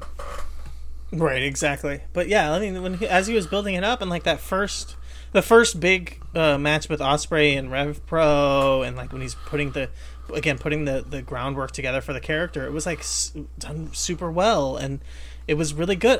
He had those good matches with Chris Hero, like. And that stuff all gets overlooked just to like, yeah, kind of laugh at him. And okay, so was the next Thunder Bastard after this like kind of quick, or was it later on where they did that? Because I remember that they were doing like Thunder Bastards once a year. It was the next Thunder Bastard after that is like chapter 20 like 7 or something, like it's a pretty quick turnaround from that point. Yeah, on. They rush to the next one, and then it's the one where Marty. And to be fair, that's the best one, actually. To be fair, that's the best one. Yeah, exactly. But it felt like it was like, okay, you guys are kind of like, just rushing this gimmick because it's over, and you're kind of losing what makes it special. But it was actually pretty good. Yeah, I'm trying to see which one it was. The Lost Art of Suffering. I think that's what it was. Yeah, it was Marty versus Eddie Dennis, Mark Andrews, Mark Haskins, Morgan Webster, Paul Robinson, Rampage, Will Ospreay, and Zach Gibson. That's a great fucking match. And it was big. It was 9 men. Yeah, Zach Gibson goes on this big run. Yes, and that was a lot of fun. Yeah, that match kicked out, and that match really felt like. But again, that felt like they were at the point where they were treating it more like something like the more WWE style, where you do Hell in a Cell on the pay-per-view that's called that just to make it a thing or whatever, instead of actually letting the gimmick stay special. On the same show is also the Origin versus Ciampa and Zack match that we talked about earlier, and also Jack Gallagher versus Johnny Kidd. Okay, so I mean that's a good show. I don't know if that was the show that you were teasing that we were going to watch, but it feels like it would be a good show to watch for sure because it's got a bunch of stuff on there. But yeah, so I don't remember what the fuck we were talking about. Oh yeah, the Marty doing commentary throughout the entire Thunder Bastard, putting the characters together, and just how really good he was. But unfortunately, stuff starts to get overshadowed by things falling apart. Also, somewhere in the middle of the Sumerian Death Squad match, did you notice that the camera balances all through, changed? Yeah. On this show? Before that, the white balance on each camera was matched, but then after, somewhere in the middle of that match, it switched, and then all the cameras' white balances were different. For the rest of the show after that? Yeah, okay. For the rest of the show. That shit drives me crazy, man. It's so fucking jarring to see the colors completely change on the screen. I don't mind a single cam shot show, but when you do the multicam but the balance isn't the same, it throws me off a lot. But yeah, Haskins gets the big win here. He looks like $1 million fucking bucks. The post match promo was awesome. Yeah, this is exactly why. It's so fucking weird that the Haskins promo outside, where he's calling Trent Seven a bitch and calling him a pussy, that became such this and granted, it's a funny video, sure. It's so funny that became this big thing when that's the kind of promos that Haskins was already cutting. I know. I mean, who doesn't love someone calling someone a 6-second bitch, right? That's fun. But yeah, I mean, you completely overlook the quality work that he was doing just for the meme thing, and that's fine. But what sucks is we come out of that, and I'm just I didn't remember because I'm so thrown off. I was telling you this time period is almost like a blur to me, to where I'm I hadn't watched it yet, but I'm pretty sure we're watching this show because Ospreay wins the title. You know what I mean? Yeah. And I'm just the idea that Haskins is cutting a promo post-match saying, I don't care who wins, I'm challenging them on the next show. And I'm I don't think Ospreay loses the title on the next show, but it felt like Haskins needs to win the belt. He's so fucking over. That's what I kind of want to do Chapter 21 because... Okay. Because this, and I'm going to talk about when we get to Havoc versus Ospreay a little bit. But if you go back and just listen to the crowd during Haskins and Ospreay, remember Ospreay just vanquished fucking Jimmy Havoc the show before, and that crowd is nearly 50-50 for Haskins. Yeah, it was feeling like it was time for Haskins, and this got mentioned because I remember this at least. I don't remember if it was last night, but I think you said it was. But the talk about the progress at this time and the watching it and in the Slack chat and all that stuff is at this time, I think that Haskins was probably my favorite wrestler. I think you were saying the same kind of thing. He was definitely my favorite wrestler to watch. And I wouldn't have said he was the best wrestler, but I mean, everything he did landed. Everything he did looked so fucking good. He was bringing this believability, stiffness, aggression to his matches. I mean, the guy, I've seen him up close and personal. The guy is 5 foot nothing, but he brings the aggression of a fucking unbeatable monster to every match. Seeing Haskins live for the first time myself this year, yeah, I guess I can say the same thing. Haskins, lives up to all the hype live. Yeah, he's phenomenal, and I think at this point I hadn't even seen him live yet, but eventually I did see him have this phenomenal, PWG Bola run. Yeah, I mean, that's an all-timer, really. The guy is... And that was at the peak of his power. Like, PWG was really cool in a lot of ways, but I do think that they kind of get this, like, rose-colored glasses, glass-half-full thing where people, like, talk about as if, like, all they ever did was bring in people and make them into stars and give them a chance. But by that point, when Haskins came in, like, they were mostly bringing in people who were already, like, if not past their peak, were, like, just, like, at the tail end of their peak. But Haskins came in there to bowl that year. He just tore that shit down. Yeah, he was completely at the peak of his powers. He was fucking amazing, and like he had nothing but phenomenal showings that weekend. Like it was fucking crazy. So to see that, and to see so many people there who had never heard of this guy, and to see them get behind him and be like, "What the fuck?" Like, I don't remember if it was the last match in the tournament. But the match with Kyle O'Reilly, at that point, Kyle had already been champion and was like a big fucking deal. I think that might have been in the first round. Yeah, and the crowd was just like, we fucking love this guy. Like, they were so into him over Kyle, and Kyle had been the PWG boy for so long that the crowd had just completely jumped ship and were like really into Haskins. So yeah, I mean, it was so good to see him there, and he definitely lives up to it. Like you said, even seeing him just recently this year, I haven't seen him live in a while, but like the guy, just intensity, aggression, comparing him to Chris Benoit is so spot on, and I had never even really thought of that, but it's true. Like a guy who's just so fucking crisp and aggressive and violent and just nasty, and he's just it's like no one will probably want to admit it now, but there's no way that wasn't a big influence on him, for sure. Right, yeah, just watching the again, all the things I just said, like all of that stuff, it's like there's only a handful of guys who come across that way, and one of the main ones is Chris Benoit. I guess we can get on to the main event, the lasting image and memory from Chapter 20. Something I didn't mention when I went through my little rundown of giving a time frame for this show.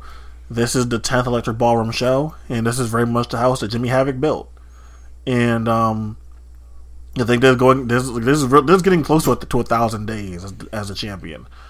And I guess like one thing we got to talk about here. How well did the Jimmy Havoc character age? From the videos, the entrances, the attempted murders. Now that we're a few years removed from Jimmy Havoc at his peak as a character, how well do you think that stuff ages? And do you kind of like feel like silly at all buying into like the Jimmy Havoc heel run? You know, for the longest time, I was kind of like, what the fuck were we thinking? And I was in the like, Jimmy Havoc is Tommy Dreamer, Jimmy Havoc is Public Enemy. You know, I guess London Riots are Public Enemy. Jimmy Havoc is Tommy Dreamer or Sandman, I guess would be the closer comparison, right? This guy who had this niche audience in this small room that created this character and this aura that you look back on it and it's kind of embarrassing and whatever. I kind of was into that, and I kind of was like, yeah, that's the situation. The pre-match video completely like flipped my remembrance of everything and like really put me back in that place. Yeah, like that. Not just for Havoc. Yeah, that's the exact same the moment I had to, but go on. Yeah, not even just Havoc, but also Ospreay. Well, it was a little bit different. My realization watching the pre-match stuff with Ospreay was like all of this talk about the, you know, was it not inevitable, but the undeniable 2019 Wrestler of the Year, Will Ospreay. Watching that pre-match promo video for this, I'm like, he was that good here, you know. Yeah. And of course it's like edited. It's edited, but it's like, no, actually, Ospreay was fucking great already at this point. And I think me and you both had said that before, and I think that I had lost a little bit of my fervor for him for a couple years. Yeah, there. I know in like 2016, 2017, and you were just, because of the stuff on Twitter and everything, which like, again, like valid reasons, because it was like serious stuff, like like denying, like, just being like completely against his friend's rape allegations and everything that was going on with Pollyanna, and just like constant dumb shit that he was getting into. But I was still constantly having Ospreay pretty high on my Wrestler of the Year stuff. But you were just done with the dude at some points. Which is very fair, and I was just kind of bored with what he could do. But I remember the first Progress match with him tagging with the other guys, the Velocity Vipers, where I was like, I remember saying like there's something about the crispness that he delivers high flying moves that's not I've never seen before. He's just got like an ability that comes across so effortless and so smooth, and just he's a next. I remember saying it at the time. He's a next level flyer. He's a high flyer that stands above everyone else. And then there was a time period with like the Ricochet stuff where I'm like, okay, Ricochet is in his league and actually maybe a little bit better in some other ways, but Ricochet can definitely fly the same way that Ospreay can. But looking back on this and putting it all together, it's like, sure, like obviously Ospreay is like from the AR Fox school of facial selling, where you just open your mouth super wide and your eyes bug out of your head as big as they can, and like he's not like at the complete depth of like the nuanced levels that he becomes later on here when it comes to selling and everything. But when it comes to like physicality, execution, the things that he can do, even at this point, even just his fire, like his fire is like so genuine. When like he starts like shaking on the ground, like and the crowd's like feeling like him getting ready to go for the 630, like it's so genuine feeling. Right. Yeah. And at this point, it's just like, yeah, this guy is already, I think even at this point, he's already should be in the conversation for greatest wrestler alive at this time. And I think that people were completely overlooking him. I've said it multiple times and I'll say it again. I think to this point, to this day, I think I was 100% proven right that I had him on my greatest wrestler ever ballot. I don't think that one did not age poorly at all. Yeah, I don't think that people were going to argue with me about that now, but at the time, people were like, what the fuck are you thinking? But I think it's true. Like, and I remember saying it from the first time I saw him. I'm like, this guy is special. He can do things that I've never seen before. And he continues to do that. And now all he's done is get better by adding more to his game. But it's just like, even at this time, if he had stayed like this, I think he would still be in the conversation for like, how the fuck is this guy so good? There's certain things that he can do that nobody else can do. But now it's like, it's not just a stunt show. Like nowadays, he's actually like a well-rounded wrestler. But that said, I mean, the promo video got me into it where I'm like, no, Jimmy Havoc fucking rules. Like, I actually remember why I liked him so much. And up until this point, he had a bunch of great matches in progress. Yeah, that's what gets lost too. His matches were good.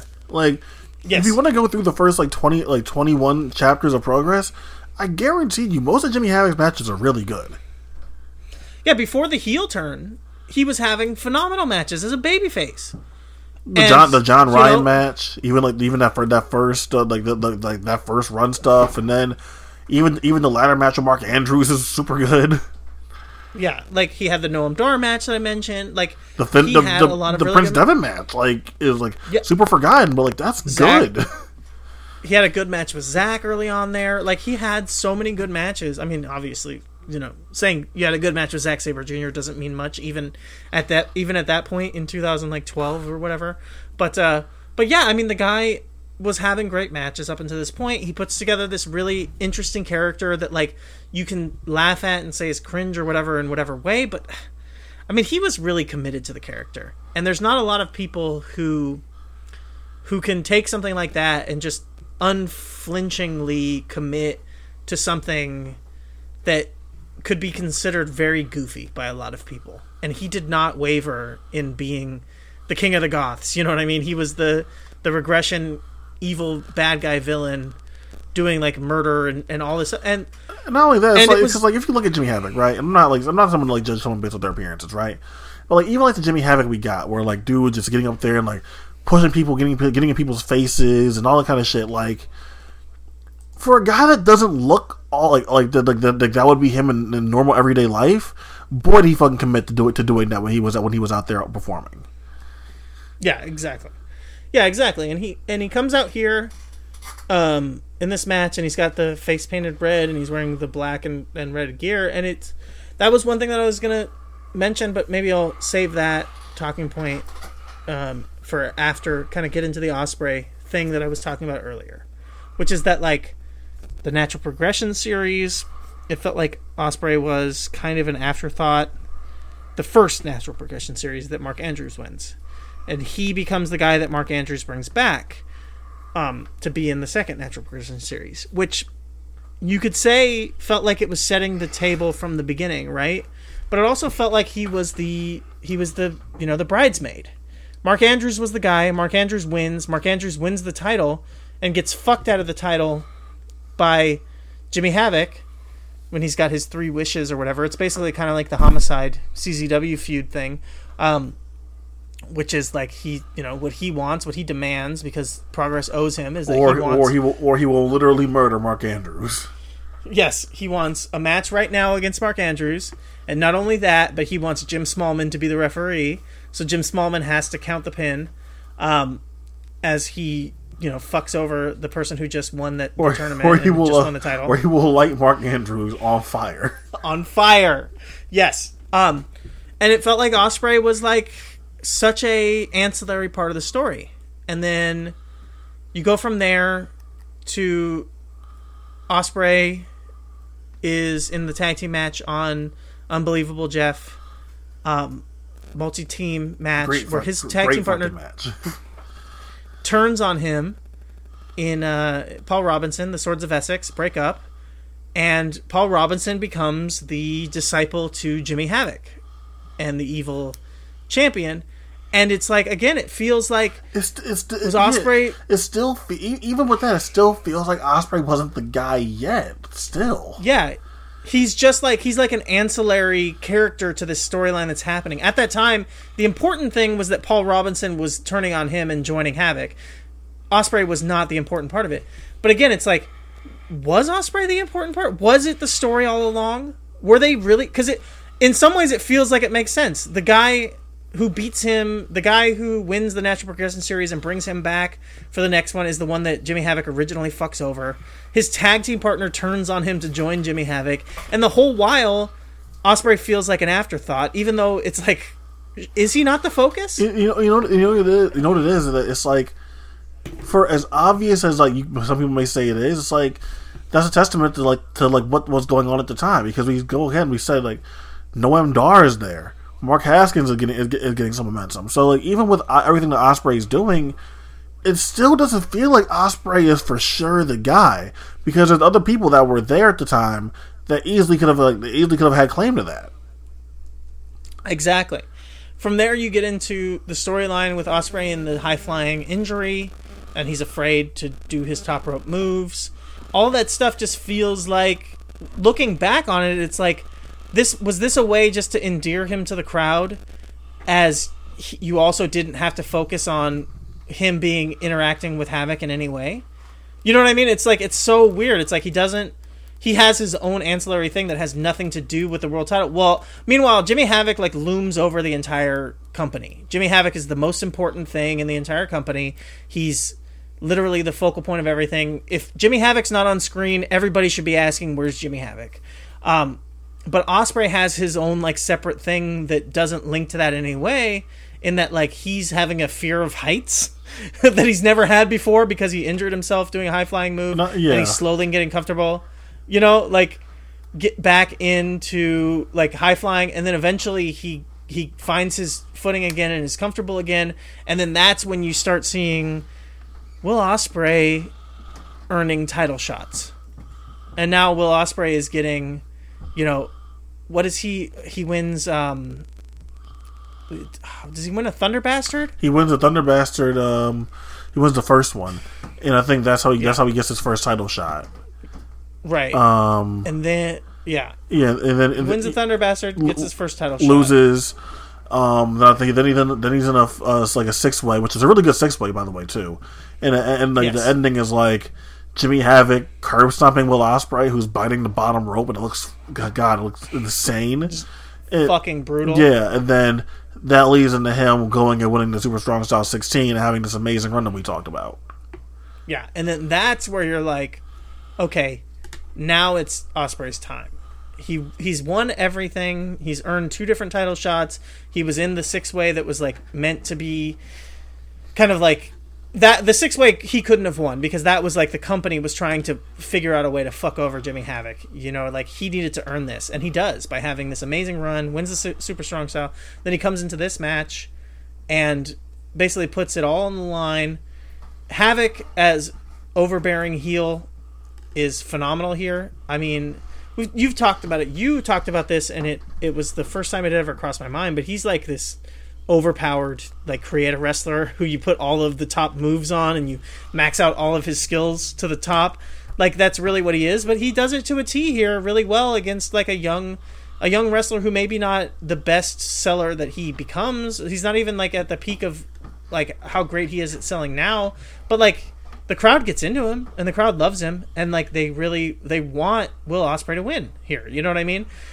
Even the kind of botched superplex spot that is so good that I almost don't even know if it's a botch. Like that spot, I remember at the time, like debating it. Even then, like I don't know. That seemed so legitimate that I'm like, I don't even know. Like it made so much sense that Ospreay couldn't even, completely get up there, and they just fell through the table. Like it was just such a cool spot. The double stomp hanging from the apron down to the table to the floor. Like Havoc just goes nuts and like nearly kills Ospreay on that. Yes, this match just has so many brutal spots. It has again like a young wrestler who's not the best seller that he becomes, but he's a very good seller at the time, going up against this just like monster who just kills him the whole way through. Jimmy's a really good base too, which is like one of the things that Jimmy doesn't get credit for. And I first noticed that when he had the match with Jigsaw, is that Jimmy's a really good base. And yes, like it makes so much sense why him and Will wound up being so good together. Is because like there's not a lot of people that took Will's offense as good as Jimmy Havoc did. Yeah, especially at this time, not a lot of people were like putting the effort into like trying to make Ospreay look this good, right? And especially because this was at the time where Havoc was running the school. Havoc was really invested in progress, and Havoc was definitely all about making this work, and he does a great job of making Ospreay look like $1 million here. Havoc just destroys multiple referees to the point where we get to there's only one official left in the building who can count the pinfall, right? And Jim Smallman has to get into the ring. And again, we talked about that charisma and that likability from Jim Smallman, but like it's on display here, and the story is coming full circle. Is Smallman gonna have to once again call the count the 3 count for Jimmy Havoc, just completely fucking this company over repeatedly? Like, phenomenal stuff. I mean, I feel like I've been rambling for a while. Quentin, you got any stuff you want to hit on? No, you hit the nail on everything. It's like it's a perfect combination of all this stuff. It's over the top and a lot going on. Yeah, like there's 3 kickouts of Jimmy Havoc's Rainmaker, but like it fits. It's Will Ospreay. Like he's finally here. You can't stop him now. He's gone through every hurdle, every obstacle. He cannot be stopped on this day. And so, like, to me, like that's when stuff like that is fine. Like when like it's just so much like to like on this day, like this person can just not be stopped. I think it's a really good storytelling device. There's like smatterings of people cheering for Jimmy Havoc in this, which I remember noticing a couple of years ago when I watched this back. But even it's still like pretty present there now. But like it gets overtaken by like Ospreay and his passion, and like Ospreay in his fiery moments when he's so unsure of himself on the top rope, and he wound up just doing like a shooting star press instead of the 630 when he hits the Essex Destroyer, and then goes back and then he looks back up and then heads back up for that 630, and the crowd is roaring, and he hits it, and just the reaction, like the sustained reaction for like 4 minutes after Ospreay wins, it's still some of the best shit you'll see anywhere. And yeah, I think now it's like I kind of just appreciate him more now. I think is that like in some ways you kind of like take like how like that early babyface Ospreay for granted, because I think he's like gotten so good now and like has such a command has such like a commanding presence now. But like that early boyish charm, like 22-year-old Ospreay with the big bright blue eyes, like figuring his way out through the world. Like that was an endearing time, and I think that even if I like the chapter 17 match more personally between Havoc and Ospreay, just from like a purely in-ring perspective, like the chapter 20 is a real moment, and that's why I decided that this is one of the shows we had to do, because the end of Jimmy Havoc's reign, not the end of the Jimmy Havoc run, because that's how it was in chapter 21. Jim Smallman gets a semblance of payback. Will Ospreay is the guy, and it's really like the first big moment that we have in the English boom, I think. Yeah, it's really interesting to think about, because to me this felt like this was... I've been into British wrestling for a while. I've been into, the UK wrestling scene for a bit here. I'm getting excited because more and more of these guys are showing up in PWG. I'm getting to see them live, all that stuff. But in a lot of ways, like, this match is the kickoff to what the UK wrestling scene becomes. Like, this is like the start of the UK wrestling scene for a lot of people. And for me, it was like, this was where I was like, okay, like, I've been into the UK wrestling scene for a bit. So, I'm not trying to like brag or be weird or whatever, but it's just, from the context, it's like kind of interesting to think about that. But you talk about this early babyface Ospreay putting it together run, and it obviously stood out to me a lot, and that's why I had the guy in my greatest wrestler ever thing. But like, it's like there's the stuff that sticks out in my mind. There's when he does get announced by Mark Andrews to be the person that he chooses to return to Natural Progression Series. I remember his face, his reaction. He kicks the bottom rope. He's wearing this coat that looks silly. He's wearing a baseball hat that looks silly. Ospreay. It really was. It's really entirely just based off Twitter, but like, dude, that Ospreay was so fucking likable, man. Like yeah. you just go through all of it. He's the most likable dude in the world. If you only saw the on-screen stuff, I think he would be one of the greatest baby faces of all time. Yeah, totally. But yeah, like you said, because there's the outside and the social media stuff, it kind of ruins some of it. But yeah, if that was all you saw was what he presented, he'd be like one of the greatest baby faces of all time. Even in New Japan, if you just like go through his entire New Japan run, and you just, which is gonna happen one day whenever I go back and like rewatch like some like the 2010 New Japan run, like. Well, if you go back and rewatch that, and you just go without like thinking of Twitter. Like, even if you just do New Japan and you go through his matches with Kushida, and when he finally wins the junior title and he finally gets to have like a run with the belt, like he really is he would be an all-time great babyface. You're not wrong there. Yeah, exactly. He really is. Holy shit! I did not know that Tom Dawkins. Cara Noir is a Lucha Britannia guy. You didn't know? I just saw, dude. Yeah. Like, that's been my entire thing with Cara Noir this whole time. I don't think people realize how long he's been around. Yeah, like I knew that. I remember Tom Dawkins. He's an Ospreay guy. Like through and through. Like when I first heard of him, it was because of Ospreay, and that was years ago. Yeah, the car do like Lucha Forever? I remember him in like Rev Pro like years back, but I don't remember if he did Lucha Forever. He probably did. I actually have all those Lucha Forever shows on my computer that I'm going to go back and go through and watch.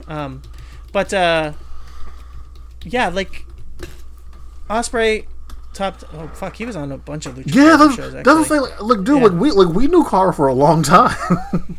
yeah, that's true.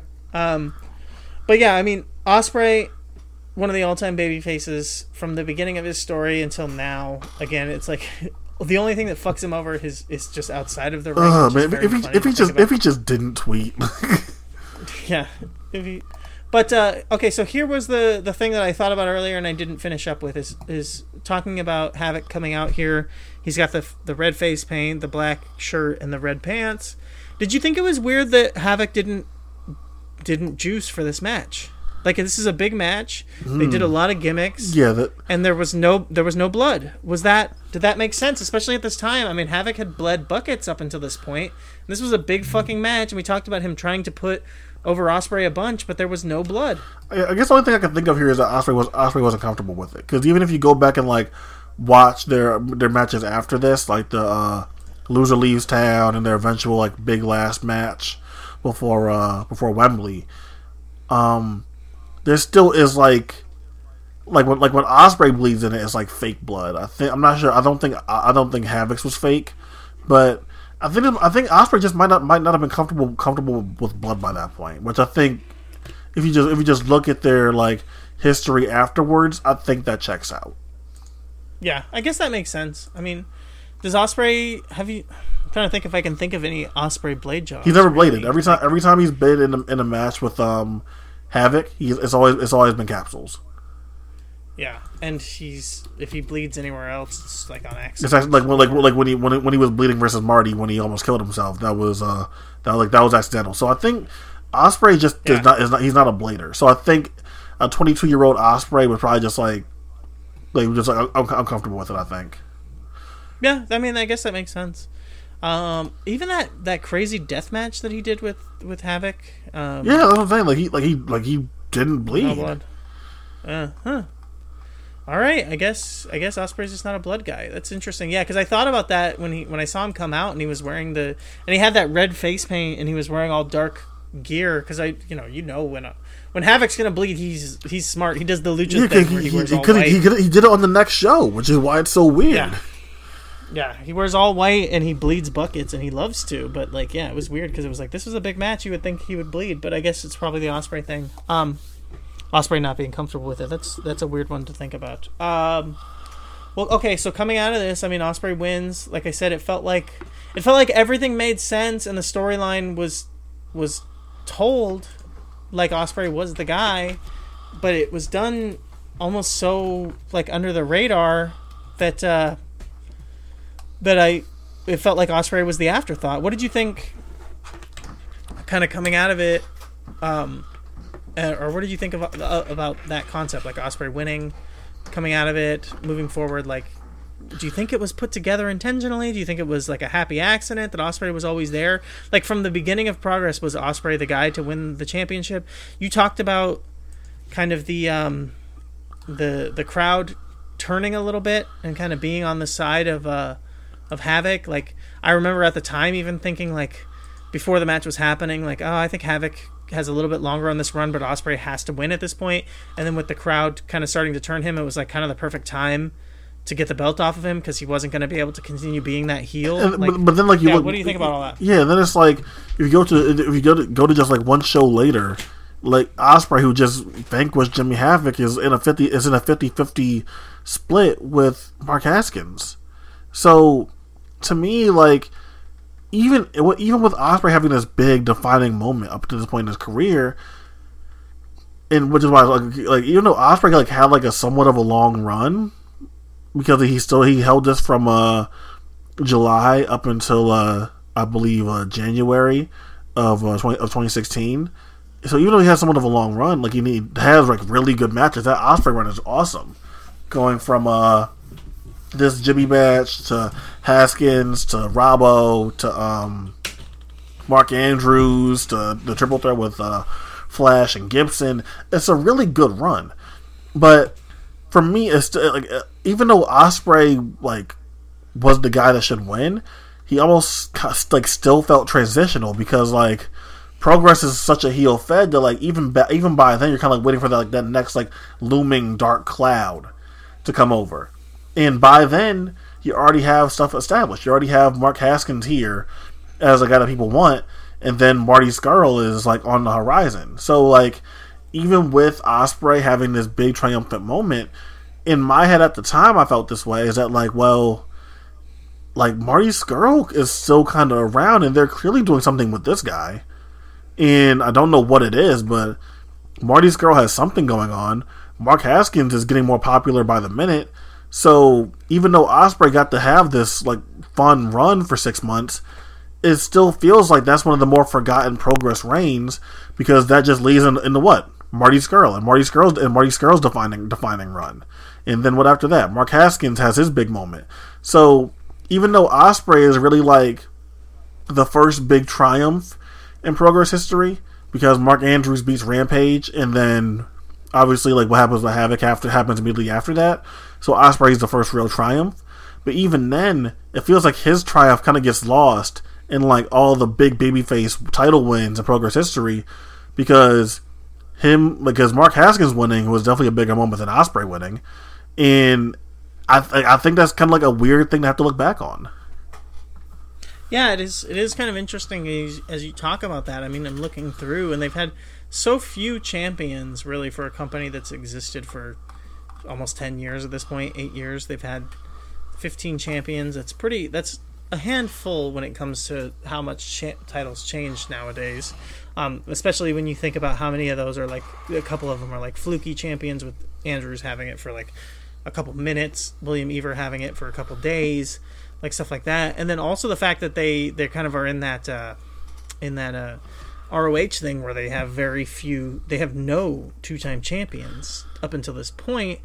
And primarily the title is heels. I mean, talked about the Big Haskins win, but even the Big Haskins win is cut short because by the injury. Yeah, like it's such a weird promotion, because Ospreay's reign doesn't feel the way that it should, because people started booing Ospreay by the next show, and then Haskins, who had this big, really cool moment, doesn't even get to enjoy it because that's when the neck injury happened. So then we're going right into the British Strong Style era.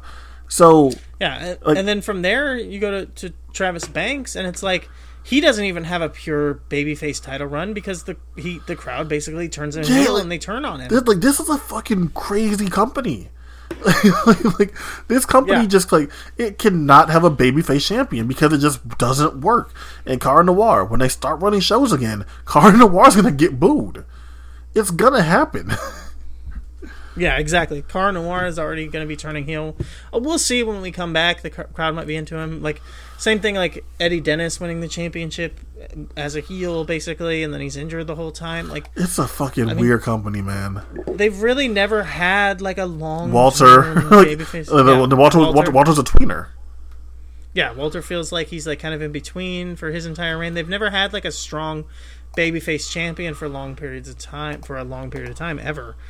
So it's just like, it's a weird fucking company. It's a weird championship, but yeah, I mean, I guess this big win for Ospreay here, like you talked about, I mean, it was the culmination of what felt like the biggest possible fucking deal at the time. I mean, who could have predicted what the UK wrestling scene became? But I remember at the time thinking like the Jimmy Havoc storyline and the way that everything was going, I was like, this is it. This is it. British wrestling is important again. People care. British wrestling is a big fucking deal. And like, this was nothing. Yeah. A fucking drop in the bucket for what British wrestling became. But at the time, I was just like, I cannot believe people are paying attention to this. Jimmy Havoc is the fucking man. And then his title reign comes to an end, and it's just like, oh my god, like, you know, Ospreay, we'll see. Like, Ospreay shows up at Bola. Ospreay shows up in New Japan. That shit felt like impossible. Ospreay is the wrestler of the year. All at once too. Like you get to 2016, and like his 2016 that start is fucking crazy. The two Skrull matches. He gets announced for WrestleMania weekend for Gabe, so he's going over there, stealing the weekend over there between Zack and the Six Man. Then he faces Kushida the same week in an Invasion Attack, and that's like, it's a wild like year between this and then like April 2016. It's insane. Yeah, and then we end up at the point where, you know, now he's fucking wrestling Okada. He's main eventing New Japan shows. People are calling him the, you know, undeniable wrestler of the year. And it was just like, watching this show, looking back on it, it's just like, man, I thought this was the peak. I was like, damn, Ospreay did it. He beat Jimmy Havoc.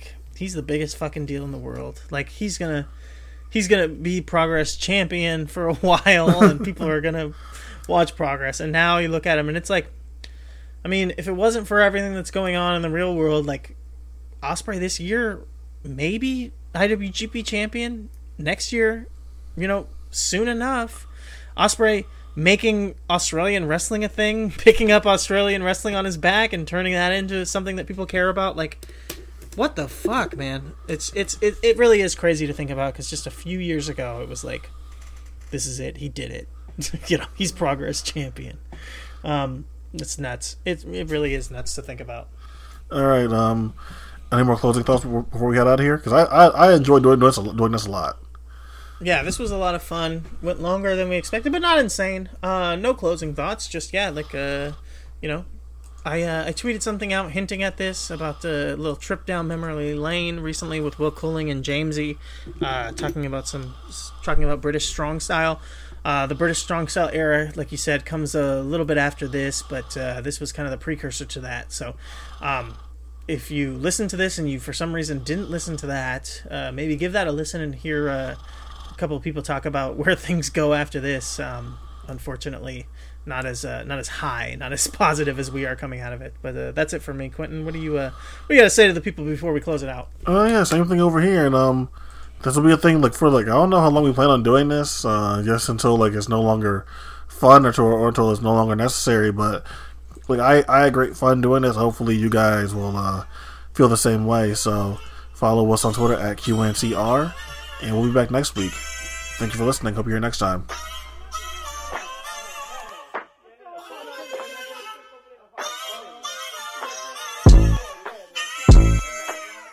Y'all niggas gon' be fucking with me. I got 2 bad bitches gon' be rubbing my feet. I got 3 young niggas down the bus at their heat. And all y'all ain't got nothing on me. Ooh, not one of y'all niggas gon' be fucking with me. I got 2 bad bitches gon' be rubbing my feet. I got 3 young niggas at the bus at their heat. And all y'all ain't got nothing on me. Okay, put your fucking hands up. This the fucking anthem. Smiling cause I'm young, rich, black, and I'm handsome. Not to mention wealthy. Ass on a healthy. Young millionaire. What the fuck can you tell me? Smell me? Nigga, that's Chanel cologne. I'm in Europe with the tourists with no cellular phone. Like, ooh, sound like rich nigga problems. I hit a bad bitch with a fist full of condoms. In the randomness of risky menages. Like, get the head right, she can get what she want. If it spits, then flaunt it. My drip like a faucet. She told me she was pregnant. I ain't even take the motherfucking dick out my pocket yet. The opposite, she want me to fly her, so I cop the jet. Must be thinking I'm a one-way ticket on a runway. Dripping in my feng shui, sipping on a Sunday. One of y'all niggas gon' be fucking with me.